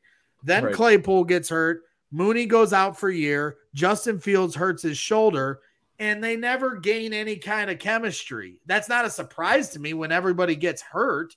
Claypool got hurt twice. He got hurt early, and then he's so that's not good, obviously. We wanted to see more from him in the second half of the year. But am I giving up on this? Hell no. They got the whole offseason to build. He's a talent. He has talent. He has the ability to be a good wide receiver. The key is going to be, can he build chemistry with Justin Fields? And if he can, he'll do just fine. And he'll do even better if they can just get another damn wide receiver to put with him and Darnell Mooney, because it's a matchup-driven league. And when guys got to line up and you have Mooney and you have Claypool and you got Kmet and you've got another wide receiver there, whether it be DeAndre Hopkins or Mike Evans, and, oh, by the way, you have Justin Fields in the backfield who you got to put a spy on at all times, which leads to more one-on-ones. They can't, it's harder to, disguise your defense when you got one guy that's got a spy, now all of a sudden you're cooking, and Chase Claypool can do what he does, and that's be a good red zone target. Yeah. So without further ado, I think that means that's the end of our Bears segment. That was awesome. So, Ben, now it's time for your college corner, where you focus just on college stuff. This is where I kind of back off into my corner, by the way. So he just obviously fades to black.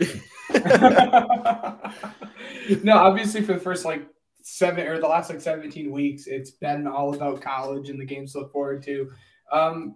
With the season over, it's now time to finally look forward to the draft, which I would consider my forte. And again, each and every week I give you guys a prospect breakdown. I thought it was only right for me to talk about Charlie Jones today. Quick rundown for those who don't know much about Charlie Jones. He is a senior wide receiver at Purdue. He started off at Buffalo, same college Khalil Mack did. Transferred to Iowa, and then from Iowa, he spent his senior season here at Purdue. He had 110 catches, 1,361 yards, and 12 touchdowns.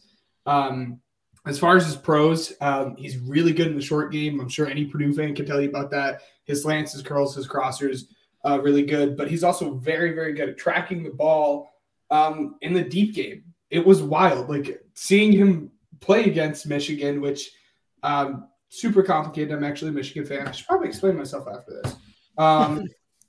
But like seeing him track that ball was crazy, but he's really good at tracking the ball in the air on the deep balls. That being said, he also has really good hands. And again, any Purdue fan will tell you that he's very, very competitive. The issue with him is he only has one season actual production. He has at best a very basic release package. From what I've seen, he has like the same release package every single step. You know, he has one for the short game, the one for the long game. And he is a smaller guy. And because of that, he can get pushed off the line or off of his routes pretty easy. And then he just doesn't have that high end upside. That being said, I see him as like a high end wide receiver 2 / special teamers. And yeah, I feel like I should explain myself. I am an Eagles fan and Michigan fan for college. I'm wearing the IU shirt because I go to IU. So, but yeah, Philadelphia Ford professional sports allegiances are very confusing, Ben. Well, okay, mine are too. In all honesty, mine Eagles, too. Eagles because my dad was a Cowboys fan growing up, so big middle finger to him. Okay. Go Birds. And then Screw I don't you, know Dad. And then I don't know what it was about Michigan, but from like a young age, it's like 3rd grade, I was a Michigan fan. But yeah, I mean, I just so happened to go to school here at IU, so that's why I'm wearing the IU shirt. Party school. I've partied at IU Bloomington more than a few times. Yeah, Little Five. Yeah, Little Five is crazy. My buddy raced in it for a few years. So, oh, really? Yeah, we had a lot of fun down there, and I got really drunk. Good town, though. A lot of fun. Yeah, it's a fun town. But as a Purdue fan, like, what can you say about Charlie Jones? You know, I'm a Purdue basketball guy. I'm actually a Notre Dame football fan. Really? Yeah. I mean, I didn't go to college. I drank at plenty of colleges with my friends actually attended it. But, you know, people do think that I am a Purdue. And I actually have, you know, learned to appreciate them certainly over the last, 5 years or so as I'm starting to do coverage with Purdue. So I'm not like a hater to Purdue football. Certainly David Bell and Rondale Moore were both guys I wanted the Bears to draft. And they've certainly kind of they started to build a little bit of a wide receiver U there, of sorts with those two guys. And then, as you mentioned, Charlie Jones, certainly productive with Brahms' offense. And so I think he is a sleeper type. I mean, I don't know what round you're looking at him in. I mean, it sounds to me like he's like a 4th round type of guy. Third, fourth. 3rd or 4th. I mean, and that would make sense to me. And, in a Bears lens, yeah, I mean, depending on how the draft falls, yeah, absolutely. I mean, Purdue moved up and down the field passing the football, and he was, a guy that brought in a lot of catches. So, while he probably needs some polishing with his route running and getting off the line of scrimmage and things like that, those are things you do learn when you get to the NFL level. Not everybody, there's some that come in and are great at those things. And then there's others that have to grow into that. So, I mean, I'd certainly be interested, but you just never know how the draft's going to unfold and who's going to be there and things of that nature. But yeah, like I said, I mean, Purdue has kind of shown that a blueprint of good wide receivers coming into the league. Now, has Rondale Moore or David Bell lit the world on fire in the NFL? And they were obviously much more talented wide receivers than Charlie Jones. But at the same time, Charlie's not going to be drafted in the 1st or 2nd round.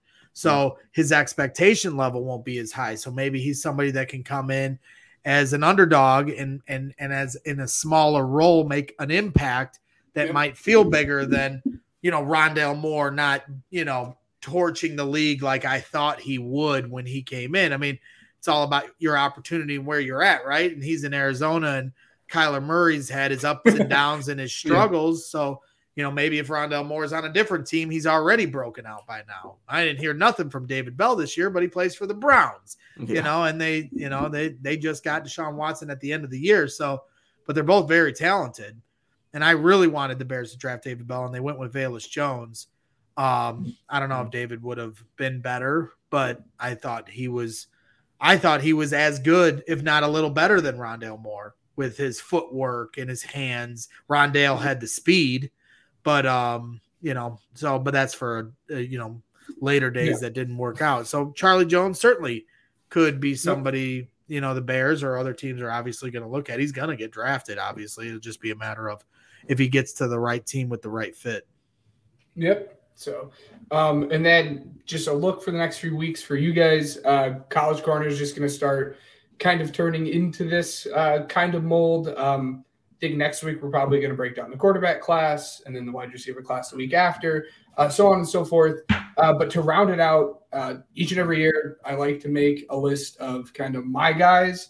I've done it for the last 4 years, and this is not a hard, fast list. It's always changing. For example, people who are listening, I don't know if you guys know who Jermaine Davis is. I'm sure you guys do. But he was a first-round pick 2 years ago. He started off on players I liked, and he ended up on players I don't like. So this is ever-changing. But I'll give them to you guys real quick. Tier 1, Christian Gonzalez, cornerback out of Oregon. Gone over him. And then a guy that I've been on even since the start of the season, Will Levis. Those are my 2 Tier 1 guys. Tier 2 consists of safety from Boise, J.L. Skinner. Some dude Ryan has already talked about, and wide receiver Rashid Rice. Edge B.J. Ojolari, who is actually Aziz Ojolari's younger brother. And then DeMar Overshown, linebacker out of Texas. And I actually like him for you guys as well in the 3rd or 4th round. I think he'd be a fun. I know Jack Sanborn played well, but I'm just a big fan of Overshown.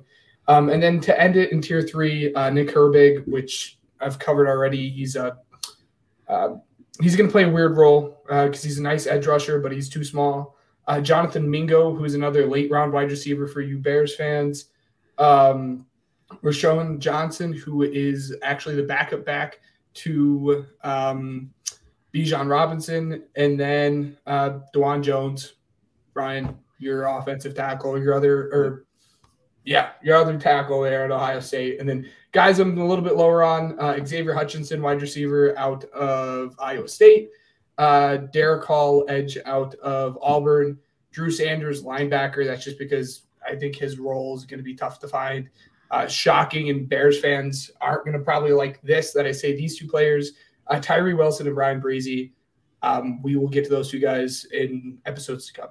So, all right. Now is going to be probably one of the most fun segments. So this is the part where we want to start moving towards more fun segments that are fun to not only do, but to watch. We're going to play some Weddle. It's, not been going very well for me at all lately. I won just past week, so that was good.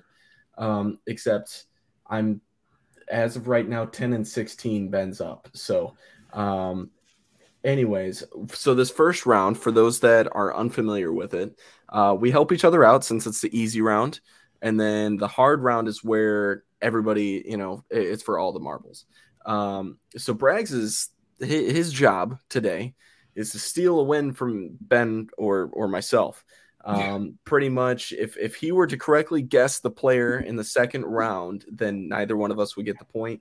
And then, Ben and I are fighting for it as well. So you've played Weddle before, right? I've never played Weddle, and this is terrifying. Oh, it's like Wordle, but NFL players. Yeah. So pretty much the first round, quarterbacks, running backs, wide receivers, and I think tight ends are also in there. So it's just skill players. And then hard mode is any player in the league. We're talking depth players even, so it's kind of hard. So without further ado, name me just a random player. Who do you want? Name a random player. Yep. You're really putting me on the spot here. You got me terrified here. I don't even know where to start. I don't even know what I'm doing here. Explain what it's like. Right, so, all right. For example, I'll kick us off. Ben will go after, and then you can see what's going on afterwards. Okay. I'll go with Justin Fields. Okay. So right now, this is a horrible example. Because it literally doesn't show us anything. It's an NFC player, okay, but it's not a quarterback, and he's a little bit shorter than 6'3", or he's a lot shorter than 6'3", actually. He's older than 23, and he's his jersey number is higher than number 1. So Ben, your next pick would be. See, my thought process here: NFC player, a little bit. I don't know if he's a little bit older than 23, but he's older than 23. And with the height, I'm going to probably guess he's a running back. Give me Saquon. So I am still so confused. I'm trying my best here, boys, but this is confusing because like you pick Justin Fields and it says the position's quarterback. It's shorter than 6'3". So those are the parameters in which you have to pick someone. So basically we're guessing a random player out of this. So basically with my guess, I didn't get anything, but with Ben's, he narrowed it down. It's a running back. Oh, I see. Because we're trying to like. It's one player. I see. Yeah. So in another hint as well, since we're helping each other out with this one, it's not in the NFC North. It's not in the NFC East, but it is in the NFC, and that's what the yellow means. Okay. He's a little bit older than 25. We're getting closer. And the green means it is a running back. It is a running back, and he is 6 foot. And he is 6 foot. A running back that is 6 foot in the NFC.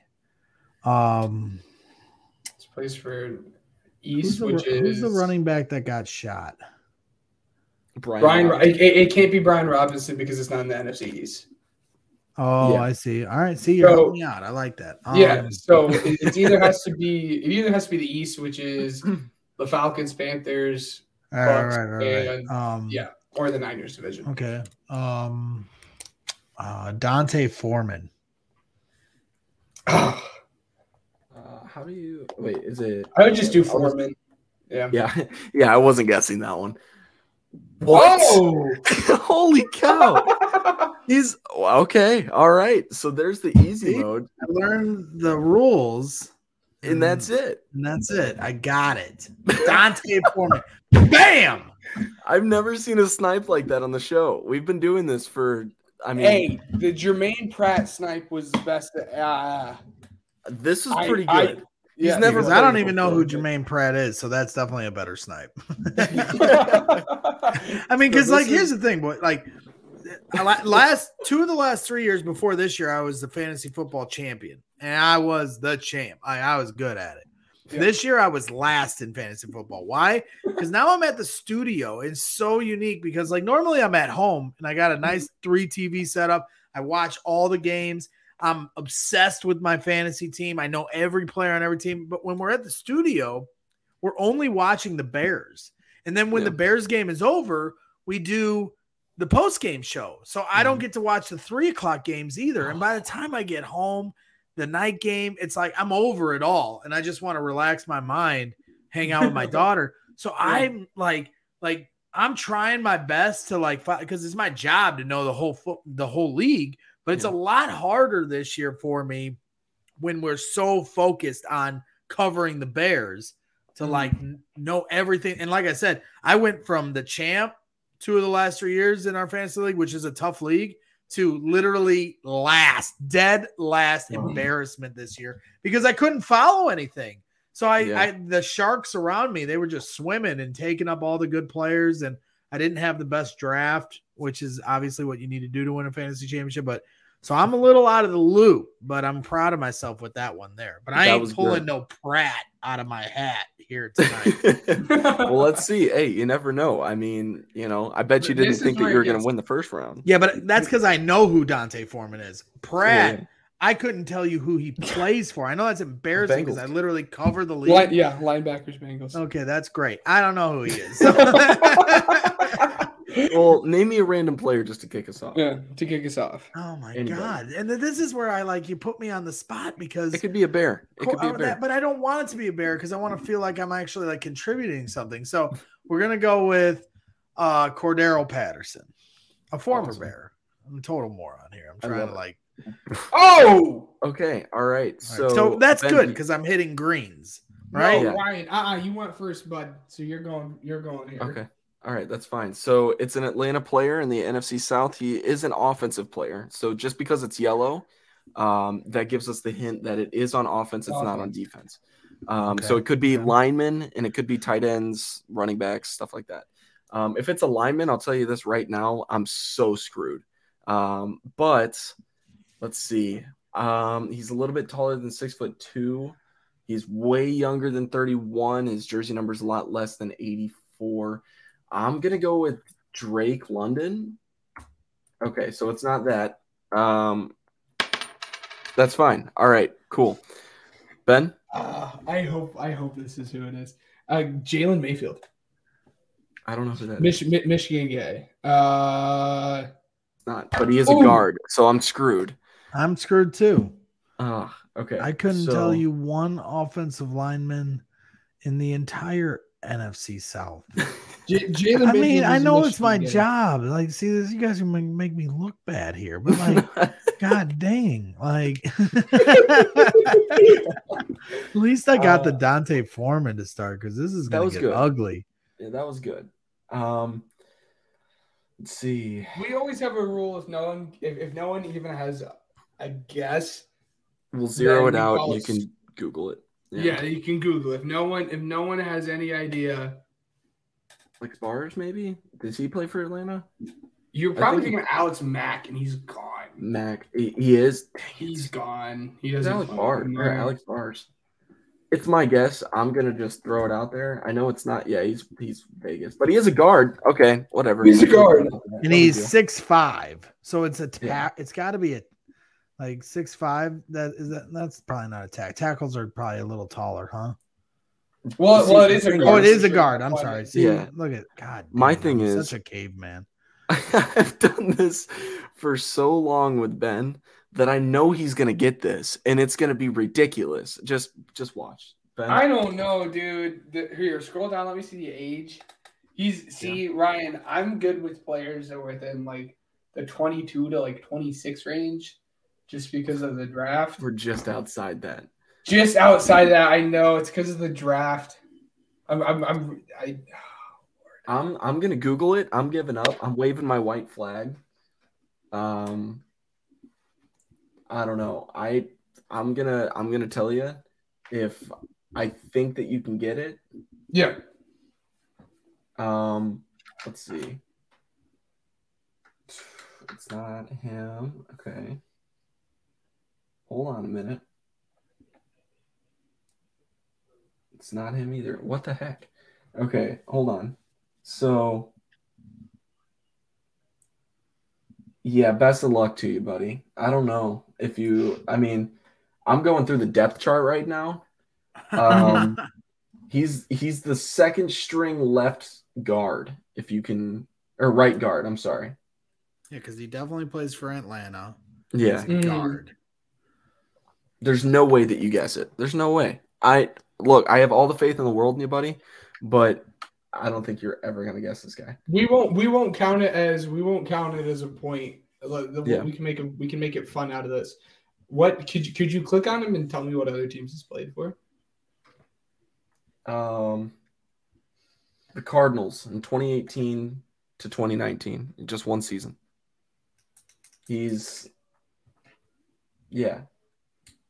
I don't know why it says that he's close to 27. He is 27. So it means his birthday was just... It's his third season in the NFL this past season. It's his third season in the NFL? Yeah, he was a 6th-round pick in 2018 via Minnesota, but it was from Minnesota via the Cardinals. 2018 would have been 4 years ago. He's got a funny birthplace. Do you want me to just type it in? Yeah. Colby Gossett? And that's what I was going to say. No way! It's not? Okay. Then it's okay. So I get another chance. Come on now. All right, yeah, go for it. Then that means that it's... Dude, this is ridiculous. I still don't think you're going to get it. Mm-hmm. There's no way. Because, no, Just come on. Come on. Dude, I'm not even kidding you. I'm going through their depth chart and nothing's lining up with any of this. Maybe it's a Like- tackle. Yeah, but it says guard. Well, yeah, the thing has it off. I'm pretty sure they sell like Christian McCaffrey as a Panther. I mean, I don't know. Hold on. We'll start naming some offensive linemen, Ben. I see this. Who watches the Falcons? There's probably 7 people in the whole United States that are Falcons fans. They have a cool stadium. It's just struggling to fill it up. That's the issue. I can't name any off the top. Oh, of my head. come on. Here we go. You ready? All right, Braggs, you might be able to get this. He was a former Bear, and he's a tackle. He wasn't very good, but he was a former Bear. I looked up the Weddle answers, if that makes you feel any better. He's a former Bear. He wasn't very good, and he was an offensive tackle. Yeah, I saw that. What? So, Ben, you go. You saw it? Yeah. Recently played for the Bears? As a veteran tackle that came to the Bears. You want to get? You want? He was a Bear last year. You want the other team? He was a Bear last year. Yeah. You want the other team he played for? Yeah. Seattle. That makes me so mad that it wasn't, because I might have been able to get that. I'm not even gonna lie. Right, because we're Bears fans. Like the fact that the answer is a Bear. You know what I mean? Like, and not some random Colby Gusset. Yeah, Ryan, yeah. do you know when he was drafted? He was drafted in 2016. He was the 31st pick. That's not going to help, is it? 31st pick, though. He's 28 years old. Yeah, I don't know. It's not Charles Leno. It's not Dwayne Brown. That's what I think of when I think of Seattle is Dwayne Brown. Do you want me to type it in? Throw in the white flag. Yeah. It's Jermaine Ifedi. Oh. yeah. It's all right. Jermaine. I should have known with the Jermaine snipe I had earlier. It's all right. Well, it's okay. All right. Last segment here. our most fun segment, and Braggs, this is the one that I told you I'm not going to tell you about because I think that you would enjoy it more if I didn't. Good luck. So Gridiron Goofs is our football. It's unrelated to football, more than likely. We normally do drafts, and this time around we're doing Kool-Aid flavors. Okay. So that being said, because you're the guest, you get first pick. That's a Kool-Aid flavors. Come on now. And Ben, I think you got first pick out of both of us last draft because we did the draft. I don't remember what it was. So, all right. So, no, you got to pick though. You flip and you got to pick between second or third in the snake. Oh no. So I'm picking a Kool-Aid flavor with my first pick. 5. Yeah, you got to think of 5 Kool-Aid flavors. 5 Kool-Aid flavors? That's what I say. Good luck with it. let's just trim it down to like 3. Okay. 3. That's you want 9. to do 3? That was just cherry, 3. Right? Okay. All right. Well, all right. And then let's see. Ben, you're up next. Are we snaking this or are we just doing 1, 2, 3, 1, 2, 3? Just 1, 2, 3. Yeah. Oh, okay. Well, we got to go with like the tropical punch. That's just what Kool-Aid is. All right. I'm going with like the green apple one. I'm going grape. Oh, see, I forgot about that one, and That's as where soon I as wanted I to said go. that, I was like, "Yep, he's gonna pick grape from it." Anyways, Ben, where'd you go, Ryan? green apple. Green apple. Oh, I don't have it on there. Give me the blue raspberry lemonade. Okay. By the way, Google is a resource here. Okay, you can totally use it in this segment. Okay. I know there's more too that I'm just not thinking of because it's a little late now. What am I not thinking of? I really like orange. Orange was actually a classic. I was gonna go with orange. Tear down. You gotta get the lemon lime. That's is there a green apple or is it lemon lime? No, there's a lemon lime. No, he's right. Yeah. Fair. I like That's like if you watch CHGO Bears, they always make fun of the brick juice, as Corey Wooten Is it Kool-Aid? calls it. It's not Kool-Aid, but it's water and it's lemon lime meal. Oh, hey. That is my drink of choice. And so when they talk about the brick juice, that's what this is. Dude, I was watching the show earlier and I was like, it's going to be so ironic if he comes to the show with Kool-Aid because he doesn't know. Yeah. The brick juice, as we call it. Ben, you're up next. Yeah, I mean, we'll round it out with watermelon. My boss calls it pea water. Yeah, I could see why. It looks like pea water. So, all right, I'm gonna give you this before I make my pick. When you said cherry, because there's two different flavors. There's a couple black different cherries. And then there's just normal regular cherry. And then they have cherry berry too. Because I'm a cherry Coke guy, wild cherry Pepsi, so that's why I went cherry. I'm a vanilla cherry Coke guy. Black cherry is the best Kool-Aid flavor out there. No. I'm gonna die on that hill. But that is the best one, and that's exactly what I'm taking. And it should have been first overall, but I don't know. Apparently, Braggs has bad taste. I don't know. Definitely. I'm definitely a plain Jane guy.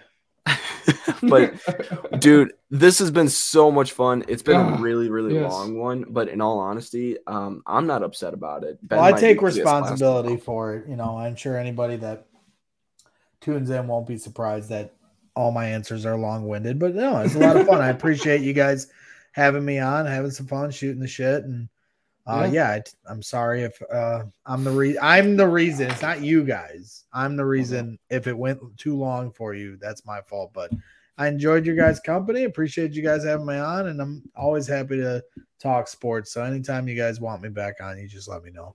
This is great, man. We had a lot of fun. Lots of good points from you. We really do appreciate it. And like I said before, we appreciate your time. Stick around after the show too, because I have one last question that I got to ask. But with that being said, that'll do it for this week's episode of the Pigskin Project. If you would, please leave us a review down below. It helps us a lot more than you know. Drop a follow if you're new too. We like to kind of keep things a little, posted more. I'm trying to keep up to date with the Twitter. So, as far as advertising for the podcast and stuff like that, keeping you guys in the loop of things as well as far as announcements. We want to give a big thank you to Overtime Sports Network, Regional Radio Sports Network, and Uppercuts Grooming in Valparaiso, Indiana for helping us kind of grow. But at the end of the day, you guys are really what helps us do this. And Braggs, you're playing a huge point in this as well. So I really do appreciate everything. But thanks again. And like I said, leave a review and some comments too, if you have any more recommendations, but without further ado, that'll do it for this week's episode and we'll see you next week.